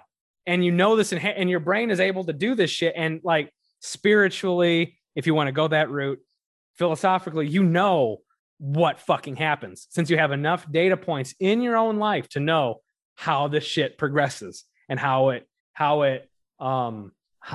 can grow, how it can be, what's the word? How it can be, I'm losing the word, but like, if you do something at one level down here and the effect is like that, and then you do something at a higher level and it's orders of magnitude larger, you know enough times that that's true and that's what's going to happen. So you don't need to do it later in life since you've already fucked up earlier, but you needed to fuck up earlier for you to learn. So I'm still not backing down that the sin is what makes you progress. The temptation, the only reason we're even talking about temptation as a factor is because we're both old enough and wise enough to realize what temptation is. But at a point in both of our lives, we didn't even know what it was. You just act on it, since why the fuck not? It doesn't matter if you're in high school and you're finger blasting some chick and she says no and you keep going. It doesn't fucking matter if that's what it was. It doesn't matter if it's that or if it's you put your hand on a hot plate. It doesn't fucking matter. At some point in your life, you didn't know what temptation was. You didn't know what you were seeing was temptation. So you just followed through. You didn't have that oppositional force pushing against you. You didn't have it. And because you didn't have that oppositional force, you weren't able to grow. You weren't able to evolve into your level 2 Pokemon self. You weren't able to become something more than you are at that moment since you didn't fuck up down here. So you don't have to become a heroin addict to know that that's a bad idea. If you started smoking when you were 16, and you saw like, well, I was able to run all the time. I started smoking all the fucking time, and then I couldn't run no more, and then all this other shit happened. So, and that's a small fuck up in comparison.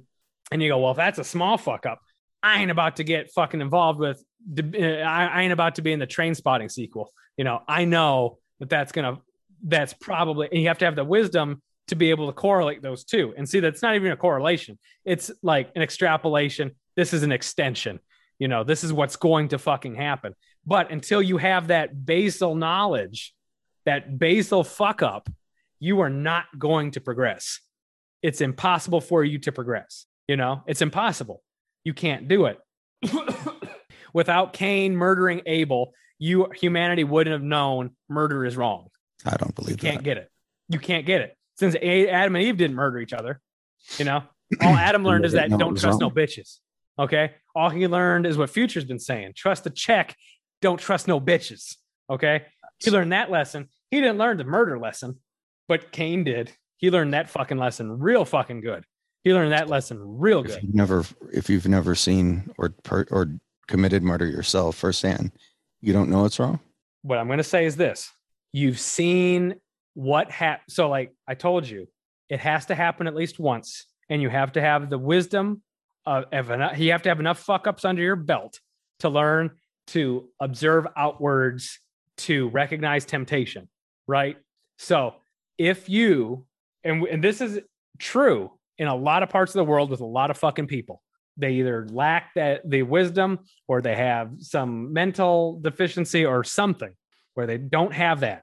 And it doesn't dawn on them that it's wrong to do that. And everyone has done this to an animal at some fucking point. It doesn't matter if it's an ant, or it doesn't matter if it's a dog. It doesn't matter what the fuck it is, but you end up killing it. You end up torturing it. You end up doing something to it simply due to the fact that you were able to do so. And if you're a normal functioning human being, you end up taking a step back after a point and you go, that was pretty fucked up. And then you extrapolate it, you know, and you've seen enough people get killed and you've seen enough and you see how that goes down. Right. And you go, this isn't right. This is going to be, and then there's, you know, I can go into this scientifically and say that, well, there's a basal biological ethic, but I'm not going to go down that road. But, you know, keeping this, whatever, it has to happen at least to somebody. And you have to fuck up enough to at least recognize, to watch people that fuck up and be able to extrapolate for that to mean anything to you. Since there are millions, and I'm not exaggerating, and you know this and I know this, millions of fucking people out there every day who will murder somebody for no fucking reason since they haven't had any pushback. Take gangbangers in Chicago. Take anybody. Take fucking the president of the United States dropping fucking bombs on Somalis, killing them by the hundreds, whatever, murdering people in mass. Take Stalin. One death is a fucking tragedy. A million is a statistic, you know? Without a counter pressure, you're going to progress. And it just depends on if that counter pressure can be, I did whatever. I knew a guy at one point that lit cats on fire for shits and giggles. Okay. And there's that counter pressure, and then you get people, and that guy did it for years because no one told him it was wrong. No one said it was wrong. No one said whatever. And then at some point in his life, someone's like, dude, you're going to go fucking to jail for this shit. And this shit is depraved and it's immoral and it's cruel. Why are you doing it? And then there's that counter pressure. Oh, maybe I shouldn't do it. Maybe he lost some friends, maybe whatever.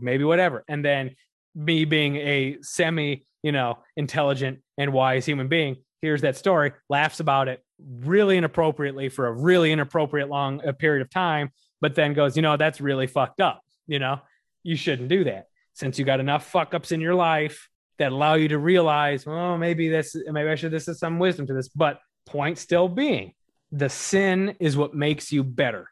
It always has been, always will be. The sin is what makes you better. Now, just because I do, and I'm not trying to derail the conversation, you can go back to it. I have no problem doing it. I just want to flex my my aforementioned glorious tie into everything. So we tied in the Bible, we tied in the slippery slope thing, and where we're at now.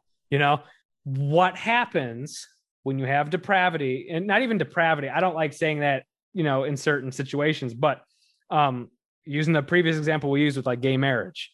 Okay, you have these actors who are doing something. Okay, and now they got pushback that says this isn't the right way to do your movement, but they haven't got any pushback to say what your ultimate goal is wrong. Okay, so they reestablish, they recalculate, breaking the conditioning, doing all that shit.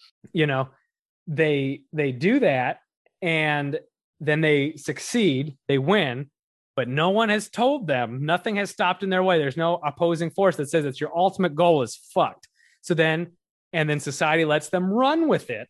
And the next thing you know, we are having to have legitimate conversations in 2021 about why fucking children, not 17-year-olds, not 16-year-olds, 7-year-olds, 5-year-olds, toddlers, infants, fucking the most depraved shit, 10-year-olds, most depraved shit. Why that's not okay in society, since nothing up until that point has pushed back on that ultimate aim of theirs.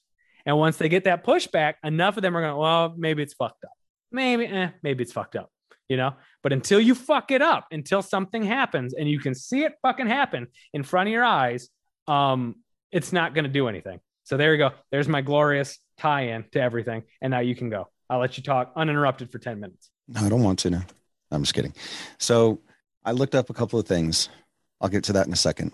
That's kind of like my little note to say that we need to see the depravity of humanity in different ways to understand what it is, to have a full comprehension of it being bad, or in reverse mathematical deduction, good.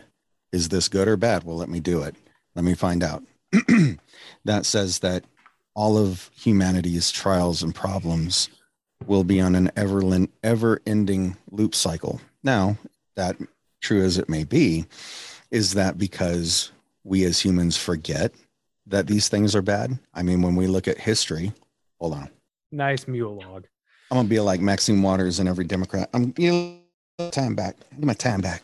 When we look back in history, every society has dealt with homosexuality and eventually pedophilia.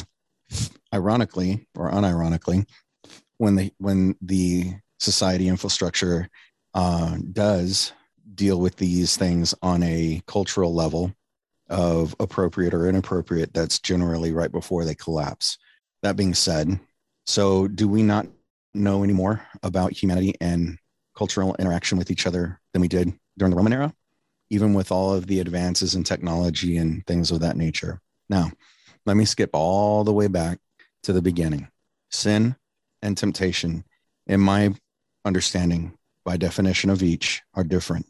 I do believe in the Trinity. I believe that Jesus always has been with God. I don't believe that God made any mistake. If he did, he wouldn't be, by definition, all righteous. And if there was ever anything that he did that was a mistake, then he wouldn't be omnipotent or all powerful, because holding all power means you don't do something that you then would want to take back, because if you could, you'd have the power, right? How many times do we think, man, I wish I did that differently? Playing armchair quarterback on Sunday is easy on a Friday's game. So when you look back on a situation, if you don't have the power to change it, then you're not all powerful. Furthermore, when God said, this is my son, that is exactly what he was saying, that this is a piece of me. This is an entity of me that is now taking on humanity. The fall of humanity happened at not the point of temptation, which I appreciate your point of view and your argumentation on this, because there's been a lot of Christians that I've known myself for a long period of time that have dealt with, God, why did you even create that tree of knowledge? Why would you even do that? And there have been periods even now where I've been trying to explain the peace that I have over why it was created. I never had the right words to describe it. And it was sitting right in front of my face this whole time, because that opposing or oppositional force is necessary for growth. And that is 100% true. I agree with that wholeheartedly. The idea that we then need to indulge or divulge ourselves into sin to then have a clear defining understanding of what sin is, I don't agree with, because that's saying either one of two things. Either one, that God's word is not enough for me to understand the ins and outs of right and wrong, that he left something out, that there's something not described as to what I should or should not do. Does it talk about crack cocaine, heroin in the Bible? No. What does it say about specific things like drug abuse or alcohol abuse? The ideas of the concepts of a person who is in addiction, it talks about clearly. And that if a man is so far into his troubles that he cannot see the light of God, it even says, let him have his alcohol.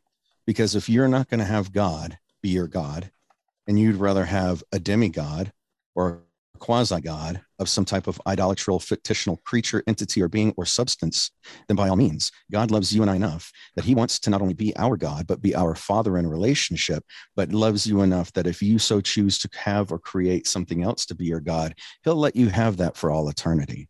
He'll let you be with whatever you create as your God forever and ever. Now, when in the origin of man, in Hebrew, I wrote out in the chat in Hebrew what it says man is, as well as what Adam is. Adam, and I only took Hebrew once, one class of Hebrew. I only took one or two classes of Greek. I didn't take a whole lot. So by no means am I any way, shape, or form, any way, form of official in this, but from my understanding, not only of the text, but the context, is that man is by definition what Adam was referred to. It's given a different spelling for the identification of that specific man. Now, but when later on in context, when it is speaking of man, you can change the word of man and Adam to a degree, okay, to a degree. Hebrew, you don't have a whole lot of room for any changes. I mean, when the original context of the Bible was transposed into copies, only rabbis were allowed to read the word of God and say the word of God after 2 or 4 hours of prayer. Anytime they wrote the word God, Yahweh, onto any documentation, they prayed 2 hours before, 2 hours after, washed their hands 7 times before, 7 times after. And they would compare their text that they hand translated, because there was no copy, from what they transposed from. And if it was off by any mark, tittle, or measure, meaning like a comma or a period, if any of it was off by any stretch, they would burn that document and pray for 7 hours in forgiveness, because they didn't want to be accused or guilty of adding or subtracting from the word of God. Now, furthermore, and I wish we had that same literal understanding and habitual practice today in the way that we translate God's word every other year, it's a version of the Bible for our mush brains to comprehend. I mean, in 1890, 18 something, 1876, 1832, whatever it was, the All-American Hymnal and King James Bible were a third grade's educational reading material. Now today, people will find the NIV too hard to understand. So anyway, point is, moving forward, where the idea of requiring sin or the understanding of sin to be something that is personal, meaning generational, lesson that must be learned to a large degree, I agree with. Because if that weren't the case, just because my mother was a Christian, ergo I'm a Christian, because my mother never drank alcohol, ergo I will not drink alcohol, so on and so forth. The Bible does clearly say that the sins of the father will be known for 4 generations. That also says the blessings of a father will be known for 1,000. Now, what does that mean? For personal context and my own understanding, I never knew my father. I never saw him, never shook his hand, never even heard his voice. He's already dead. But I do know that I've had a problem with alcohol in my life. Come to find out, my father had a problem with alcohol. Come to find out, his father had a problem with alcohol. Come out to find out, his father had a problem with alcohol. Dying and fighting and bar fights and fist fights and all that kind of stuff runs rampant in my father's genealogical aspect of what makes me me. Now, we through science have found out that certain characteristic traits, personality traits, can be passed down through your genes. It's not just your hair color, your eye color, your skin tone and pigment that you get from your parents or your grandparents. It can also be other characteristic traits that will affect your overall fate if you are not careful and vigilant of what type of person you want to become or allow yourself to become on a daily basis. Speaking more to that point, and the idea of only God can judge me and don't judge me by the people that I'm with and that kind of aspect. Number one, there's no such thing as a good kid in a bad crowd. The reason you're hanging out with them is because you have something in common. The only reason why people will drag someone else into their circle that doesn't necessarily belong there, that sticks out like a sore thumb, is either to try and flip them, to change them. When, say, an extrovert tries to incorporate someone that they know is a good person that they like, that's an introvert, and tries to bring them out into a more social aspect to try and encourage them to grow their social characteristic traits and skills. The other reason is for very nefarious reasons, when, as we've seen portrayed in almost every movie in the late 90s and early 2000s, inviting a girl to a party because she's ugly and then finally laughing at her. And then somehow or another, she comes back as the beautiful swan and takes off her glasses, and somehow that makes her a 10. Bottom line, the only reason why people incorporate themselves into groups of others in a social environment that they would not naturally tend to lean into is from some form of external force, either on the part of the person that's pulling them in, or even the part of the person that may not necessarily lean that way, but wants to try and become more social, or whatever the case may be. I want to be cool, so I'm going to go with the guys and knock over some mailboxes. I want to be cool, so I'm going to join the football team, or whatever the case is, right? So when you sit here and say, not you, but the proverbial you, when someone sit here and says that you can't judge somebody by the people that they hang out with, that's them, that's not me. Granted, that's true to a large degree. However, you can be grouped into an association as to affiliation based on, if you are so far apart, if you are so much unalike, why are you with them? Now, there's grounds for why you would be with them as well. For example, if I'm a quote unquote outspoken Christian, and I don't know, let's say someone that I know does drugs or should be paying alimony or child support and they're not, I would associate myself with them to a limited degree. Friend everybody, be friends to everybody, but befriend, meaning want them to be just as much of a friend to you as you are to them. Befriend to bring into your inner circle a very few limited number of people. Be nice to everybody, trust very few. That's the easiest way I know how to say it. Just because I don't necessarily trust you with my car doesn't mean I'm not going to be nice to you. Just because I don't necessarily trust you to pick up my kids from daycare doesn't mean I'm not going to necessarily not be nice to you. There's limitations and levels to it. And in that same respect, the level in which you allow yourself to be affiliated with someone is how you're going to be somewhat associationally judged with them. Now, if you also sit here and say, not you again, proverbial you, if someone were to sit here and I always say you, sorry, that's got to be very confrontational, very off-putting. If, I know. if someone You were to can't sit quit here, me. if someone were to sit here and say that I don't understand that sin, that punching my mom in the face is bad because I've never done it, but my friend John did it, and I saw him do it, and when I saw him do it, and I saw her reaction, then I realized how bad it was. I know I was told not to. I know I told it wasn't the good thing to do. I know I told it wasn't right, but I never really understood why until I saw it. There's grounds to that in a lot of ways. Absolutely, for sure. And I have personal experience in that in my own life. And I know we all do with our own sinful ways and whatever debauchery that we partake in different forms. Some people may say something is the worst thing in the world, and other people, that's just their natural reaction on a Friday or a Monday. But however we allow ourselves to be desensitized to certain circumstances or environments is going to then portray how we will respond and act in other moral, potentially compromising or defining moments. I'll give you an example that I used to give a youth group back in the day. They knew that I was obviously youth pastor. And I said, what would you do if on one of the Fridays that I came by the school to pick everybody up to go get pizza or whatever we were going to do, if I came by and I parked the car in a parking lot, got out and met a guy in the parking lot, he handed me a box. And in the box was a kitten. And we get to the church, wherever we're going. I take the box and I say, hey, I'll be right back. And I go around the back of the building and I'm gone for 5 minutes, 10 minutes. Y'all don't know what happened. I come back and I don't have the box anymore. First time you'd probably be like, where'd the kitten go? And I'm like, oh, don't worry about it. It went home.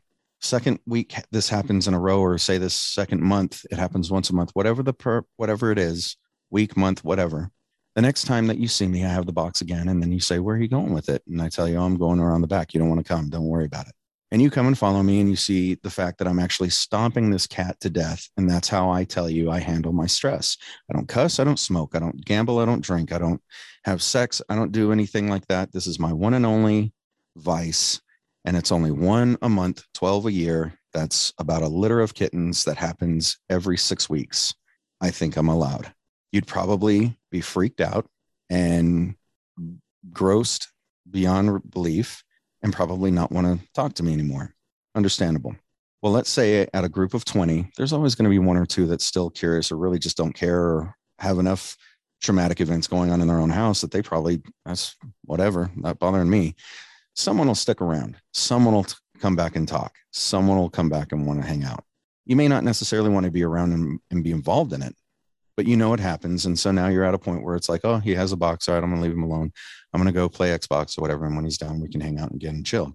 Something's going to happen in your life that's going to bring you to a point of frustration, angst, anxiety, anger, depression, something beyond what you are now. That's called life, highs and lows. And sometimes those highs and lows are better and worse than what they were a year ago or 5 years ago or what you've ever experienced before. And when you're at that new ground of a low, you'll probably wonder, he doesn't drink, he doesn't smoke, he doesn't gamble, he doesn't have sex, he doesn't do anything else but that one cat. Is it really that good? So then you come over and you see me have the box and you go, hey, do you mind if I just talk to you? Yeah, sure. Do you mind if I follow you and just watch? Okay. So now you watch me partake in this debauchery. Now you have desensitized yourself further. And time goes on and eventually you'll get to the point where you'll say, mind if I have a try? Just once. Let me just kick it once, see what it's like. And eventually time will happen where you'll get to a point where you'll be doing something that you once thought was so bad, like killing a kitten, that you never thought in your life you would. And flash forward however long, months, weeks, years, and you're going to go, how the hell did I get here? I want to quit this. Cigarettes is one of those things for me. And I felt like I couldn't, amongst other things. My point is, I didn't need to do any of those things. I didn't need to indulge into any form of debauchery to know that it was bad. I heard about it and I thought, oh my God, that's terrible. I hear about the idea of children being touched and I want to kill somebody. And I know that's another sin. Tying that into the sin that you describe that Jesus performed when running the money changers out of the temple, the reason why God was different from the Old Testament to the New. Some people believe that there are two gods. The Arian belief of two semi-gods, not God and a demigod, but two semi-gods, that there is a God of Old Testament and God of New Testament. They're both equal and they're both equally powerful. They're just two different entities, like two brothers. One's angry, one's nice. The problem with that idea is that it flies in the face of all the context of what the Bible says of I am but one God. I am a jealous God. There is no, you shall not put any other God before me. Jesus even reaffirmed this in the New Testament when the Pharisees asked him, of all the laws of Moses, which one is the most important? They tried to trap him by saying that, tell us what's the most important law, Jesus, because then by default, he's saying that another law is least important or less important, and that would be heresy. So they were going to try and trick him and then have that as the grounds to arrest and then stone him or kill him in another form or way. And Jesus said, love God with all your heart, mind, body, and soul, and love man as yourself. Among these two things hang all other laws. Now, when you compare the Old Testament and the New Testament has roughly, by that account, two laws, two mandates. If you follow those two mandates, you're good. The Old Testament has over 384 different accounts that man must follow, including washing your hands before you eat, going 70 paces out of your house, digging a hole roughly about 6 inches deep, and defecating into the hole rather than going in your home. A lot of these laws were made specifically for our well-being and our health. Some of these laws were made specifically just to show how hard it would be to justifiably call yourself worthy of heaven and not hell post fall of humanity, eating of the apple, participation in sin, not temptation, but participation in sin, post participation in sin. Most of these laws were made just to show us you can't do it. That's why God in the Old Testament was such a hard ass, because he was showing us this is life with sin and you being in charge of your own salvation. You think you can do it? Try it. The reason why no one went into heaven prior to the death of Jesus Christ on the cross and resurrection was because when Jesus died, it says that every knee in heaven and hell and on earth is going to bow. That's in Revelation. That's what's going to happen when he comes back. He literally took the keys of hell, of death, and reclaimed the souls of those that had died prior to him. So there was a purgatory, no longer necessary, because those that were worthy of God through the continual sacrifices that needed to happen. So, for example, when Joseph and Mary went back to Bethlehem, there was a couple of reasons for that. Primarily, it was because of the census. That was how states kept a number of and tally of people in their cities and their countries. That was how they knew how many people they could tax from. So the idea of taxation has always been around, and you're never going to get away from it. That's part of the joke. Why the two things you can always count on is death and taxes. So to think that there's something racist about a census is hysterical to me. That's a side note. Furthermore, the reason why people would travel is because they would have to go every 4 years to their temple, their home church, their home temple, their synagogue, and have the blood of the sacrifice that they would bring sprinkled upon them. So in the temple, there's 5 different rooms. In the back room where they would keep the Ark of the Covenant in the main temple of all the land, of all Jerusalem, of all Israel, they would keep the Ark of the Covenant. Now, in every Holy of Holy room, that is where God's presence in pure form was. In order for the priest to go and enter into that room to have the blood then blessed, to be a priest, you would have to be of the tribe of Levi. Now, that doesn't mean that every Levi was a priest, but every priest had to be a Levi. That was their designated possible role to play in society because of their genealogy being so close and quote unquote pure and chosen for that specific purpose. But even then, if the priest was not worthy enough, if he had sinned, if he hadn't asked for forgiveness enough, if he hadn't cleansed enough, if he had any amount of little traces of sin within him or on him, he would immediately die in that room. And there was no way for anyone else to enter that room to take out his corpse. So what they would do is they would tie a rope to his left ankle. And if they heard a body fall and hit the floor, they would pull on the rope and drag him out. If he didn't, he'd come back out and they'd loosen the rope. So they would have to travel periodically and have their sins atoned for. And these sins mean from such as working on the Sabbath. And by working on the Sabbath, the defining definition of that was taking no more than 15 paces away from something that you owned, is the way that they described it. So the Pharisaical way around that was on Saturday, they would take some of their items in their home, a lamp, a table, whatever, kerosene, whatever. And every 15 paces, they would put it on the road, something down. If they knew, oh man, I need to go get milk or, whatever. They would take items from their home and every 15 paces, they would place them down on the road so they would still be within the law. Another rule was, for example, to wash your hands before you ate. God's rule initially, and I think it was in Leviticus, if I'm not mistaken, said to wash your hands. So then it was then readapted to say, what is your hand? Well, initially it was hand to wrist. Then the defining word was then changed because they said, we want to make sure everybody is good. We don't want anyone to be misinterpreting this. So we're going to say fingertip to elbow.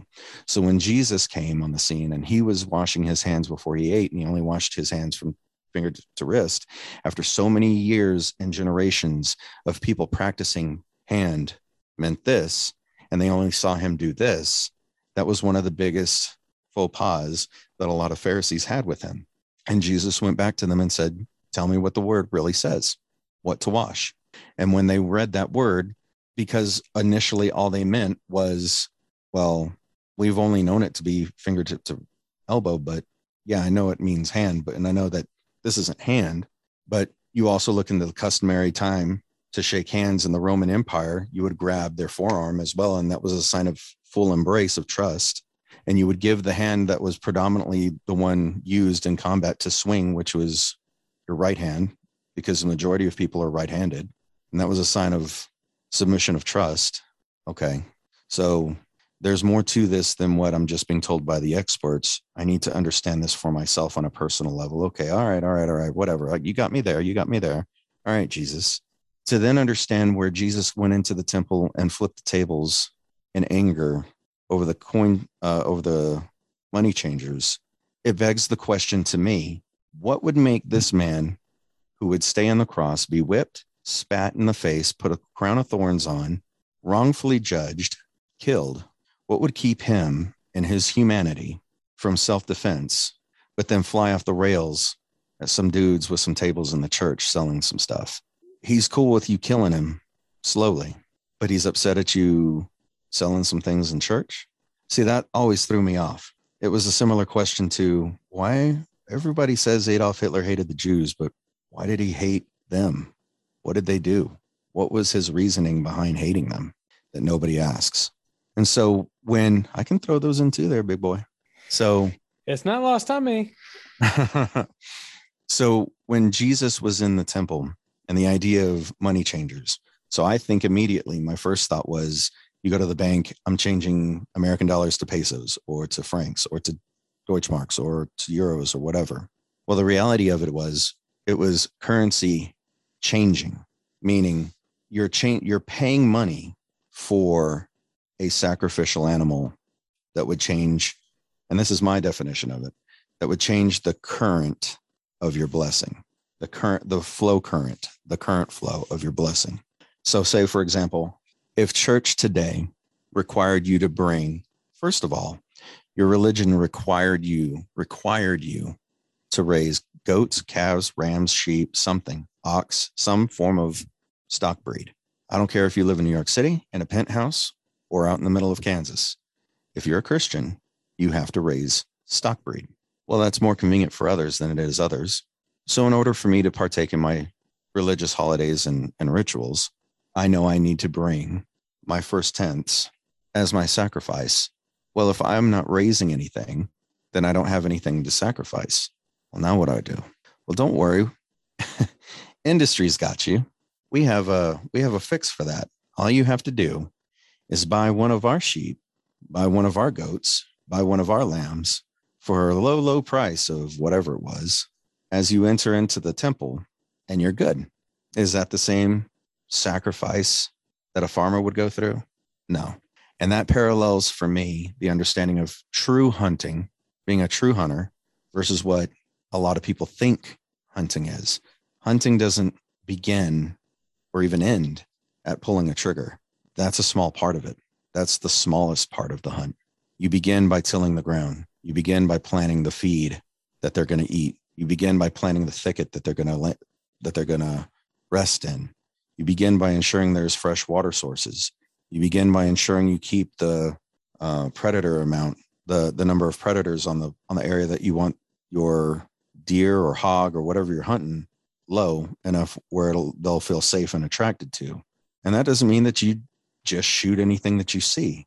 You have to create shooting lanes out of the tree branches so you don't nick a branch and throw your trajectory of your bullet off and then potentially miss altogether or just maim them inhumanely.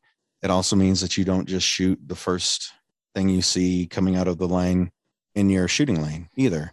It means you put up cameras, you take documented levels of growth on the animal, the older males, the older females, when they're going in rut, when they're giving birth, progressively see their kids raise and grow older.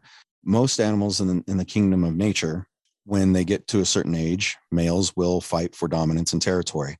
Specifically speaking of deer, they will fight to the death. They will gore each other and leave each other maimed to die a very slow death if necessary. If they don't kill each other immediately, the loser is then exiled out of their herd, and he's left to fend for himself. Wolves, coyotes, even stray dogs will attempt to kill it when they're hungry enough. A stray dog will, even if it's a bigger enough breed. And that's a very painful, slow death. Even if they're not gored, dying of starvation is probably one of the most horrific ways to die I can imagine.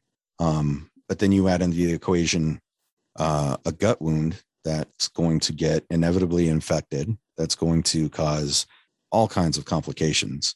That's terrible. So the most humane way to take out an elderly deer who is in his prime, who's at the high of the table, but you see his children, his fawns are, getting older. His young bucks are growing up and they're about ready to fight for the head of the table. It's better to go out on top with one bullet than it is minutes, even an hour more of fighting, and then be left stranded alone to die and be pulled apart by wolves. There's a process to the idea of hunting similar. There is a process to raising an animal that you would then take to sacrifice on your behalf of your sin. There is a level of understanding. There is a level of literally giving up of, like, I have raised this animal for 4 years, and now he's in his prime.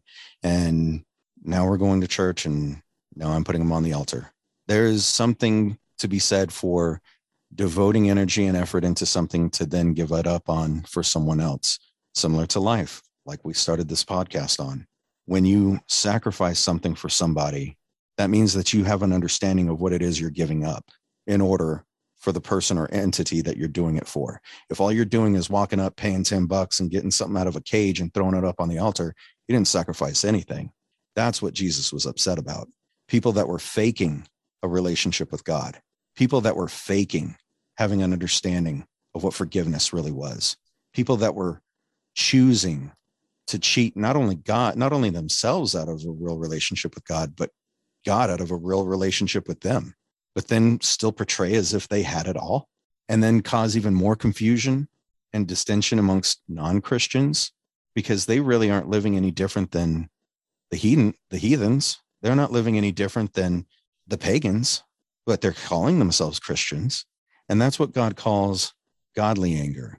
He says, anger yourselves for what makes me anger. Cry, be pained for the things that hurt me. Be joyful for the things that I'm joyful for.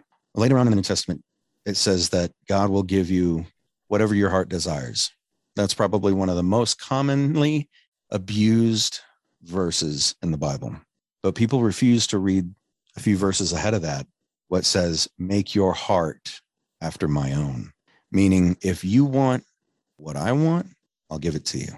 In perspective, as a parent with my children, I want my kids to be happy. I want my kids to not cry and fight and argue. I love it when I get to let them stay up at night and have popcorn and movies with them in their room, and we lay in their tent and have movie night. I love doing that with them, but I'm sure as hell not going to do that with them when all they do is, if all they ever did was give me lip and back talk and not do what I asked them to do until after I asked them for it for 100 times and threatened to, pow them. But if, like the other night, my oldest daughter, we asked her to clean up the living room before dinner and she didn't finish. And I said, come on and sit down. Your food's getting cold. We can pick it up after you're done eating. She gets done eating. She takes her plate to the sink, goes to the bathroom, washes her hands, goes back to the living room. Didn't tell her to do any of this. Goes back to the living room, picks up the rest of the living room. I'm too oblivious to notice that she's doing this because I'm still shoveling food in my face. And then she comes to me and says, okay, Daddy, the whole living room's clean. And I turned around and I was like, holy cow, I didn't even tell you to do that. And she goes, no, but you told me I needed to before dinner. And I was so impressed. I said, that's it, baby. That's it. That's how you get more. That's how you get more. You want to know a secret? You want Daddy to tell you a secret that only parents are supposed to know? I tell her that because then it makes her, oh yeah, tell me. When you do good, it makes me want to give you more that's good. When you argue and you backtalk and you sass, that doesn't make Daddy want to give you more. That makes me sad. But when you're happy and you do things because you know you should, that makes me want to give you more. And her little face grew like, oh, that's how God is with us. See, the reason why there always was a requirement for a blood sacrifice for the atonement of sin wasn't because God was this angry, debaucherous being up in space that just wanted to see things be in pain. It was because he wanted us to have an understanding of the weight of what sin causes and to be thankful that we would have animals that would at that time take our place for that bloodshed. And now be even more grateful because we don't even have to do any of that anymore. We've had the one sacrifice that only has ever had to last from that point forward. So the reason why Jesus got upset at the money exchangers, I don't believe was because he fell into human emotion and had an oopsie. I don't think Jesus or God as Jesus had to understand what human depravity is like or pain is like to then understand what to do with humanity. I believe God is all-knowing. Therefore, he already knew it. Steve Jobs never had to go take a class on how to work an iPhone. He built it. Bill Gates never had to go to a workshop on how to work an Excel spreadsheet. He built it. God never had to go to a workshop of understanding humanity through being human in order to understand us. He built us in his image. See, unlike man who can create things that, like in Apollo 13, one of the most memorable moments to me was when the space station manager, I forgot the base commander, I forgot his position title and all that. He said, I don't care what the ship was built to do. I want to know what it can do. And that's how humans treat creation, creating, the act of creation. We'll build something. Nuclear weaponry, vaccines. How many things have we built for one purpose and then find out we can use them for a totally different one? Dynamite. Dynamite was made for the specific use of moving boulders and rocks and mining. Come to find out it's a great tool for war. Many things have been built for one purpose and then utilized for a completely different enterprise. But with God, there is nothing that his creation can do that he did not already know it could happen. The difference between having full autonomy over your life, free will, control, and God having all-knowing power, understanding, can coexist simultaneously in the understanding that I can plant a seed in the ground and know that it's a fruit tree. I know it's an orange tree or an apple tree. I know that's what it is by the seed of what I planted. I know that's what it's going to be. Now, if I didn't know what it was, I wouldn't know what it would be. I wouldn't know if it was going to be a tree or a vine or a rose. I wouldn't know any of that. I would know something was going to grow, hopefully, but I wouldn't know what it is. But God knows what that seed is. And furthermore, he knows from a bird's eye view, not only what you are, but who you are going to be by having a bird's eye view of seeing that tree grow from a seed into a stem and then into a foundational root base and then into a trunk and then throughout every branch and every tree limb and every leaf that'll be on that tree. God knows that you're starting from this one base birth. And from there, what path you're going to take on all these different avenues called your life. Where are you going to end up? God can see the whole tree. He knows that you could go here, you could go there, you could do this, or you could do that, or you could be over here, or you could be over there. That's why he could say, I want you to do X, Y, and Z. And if you don't, doesn't mean your life is over. It doesn't mean it doesn't have a purpose for you anymore. It doesn't mean that, oh, well, you're just SOL out of luck. You're not going to be utilized by God anymore. No, you still have other options over here. You're not going to be able to go back in time and do this over here, but you can still have that. That's still an option. That's still plausible. So that's your new goal. Just like the initial desire of God, his initial will was that we would not need to see firsthand and fall into the temptation of sin through participation of sin, but use the temptation of sin as the catalyst, as we agreed earlier, to be what would thrust us into being fully comprehensible of free will and still choosing to do the right thing. Yet, even though we fell, we were not forgotten. Just as the Bible says, Jesus is that shepherd that goes, even if 99 are there, he goes after the one that's lost. But what is a good shepherd? What does a shepherd do when they find that lost sheep? The image is of Jesus holding a sheep around his neck, but no one discusses why the sheep is around his neck. Why doesn't he put a rope around its neck and lead it back? Why doesn't he whip the sheep back into the direction of all the other sheep? A shepherd will break the leg of a sheep that ran away. That's why they carry it on their neck, because they broke a leg. And they break the leg to allow them to endure pain, to understand that it could have been a lot worse. They could have been eaten by a wolf. They could have been torn limb from limb. They could have fallen off a cliff and died. They could have had whatever happened to them. But thank God the shepherd found you, and you're going to endure a little pain to understand. Don't do that again. You knew better. You knew you shouldn't have done that. And without consequences, it's only a hollow threat. See, God loves us enough that he wanted us to be saved, but he also loves us enough to always, always be true to his word and never go back on it. I've already encountered with my 3 and 4-year-old times where I've threatened them, no dessert if you don't do this or that or whatever.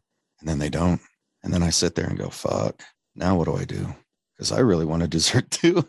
And it's like, shit, I can't have it either. Well, I either follow through or they learn at a young age, dad's a pushover. And they also learn that daddy's a liar. And if daddy's going to lie about something that's going to get me in trouble, what else does he lie about?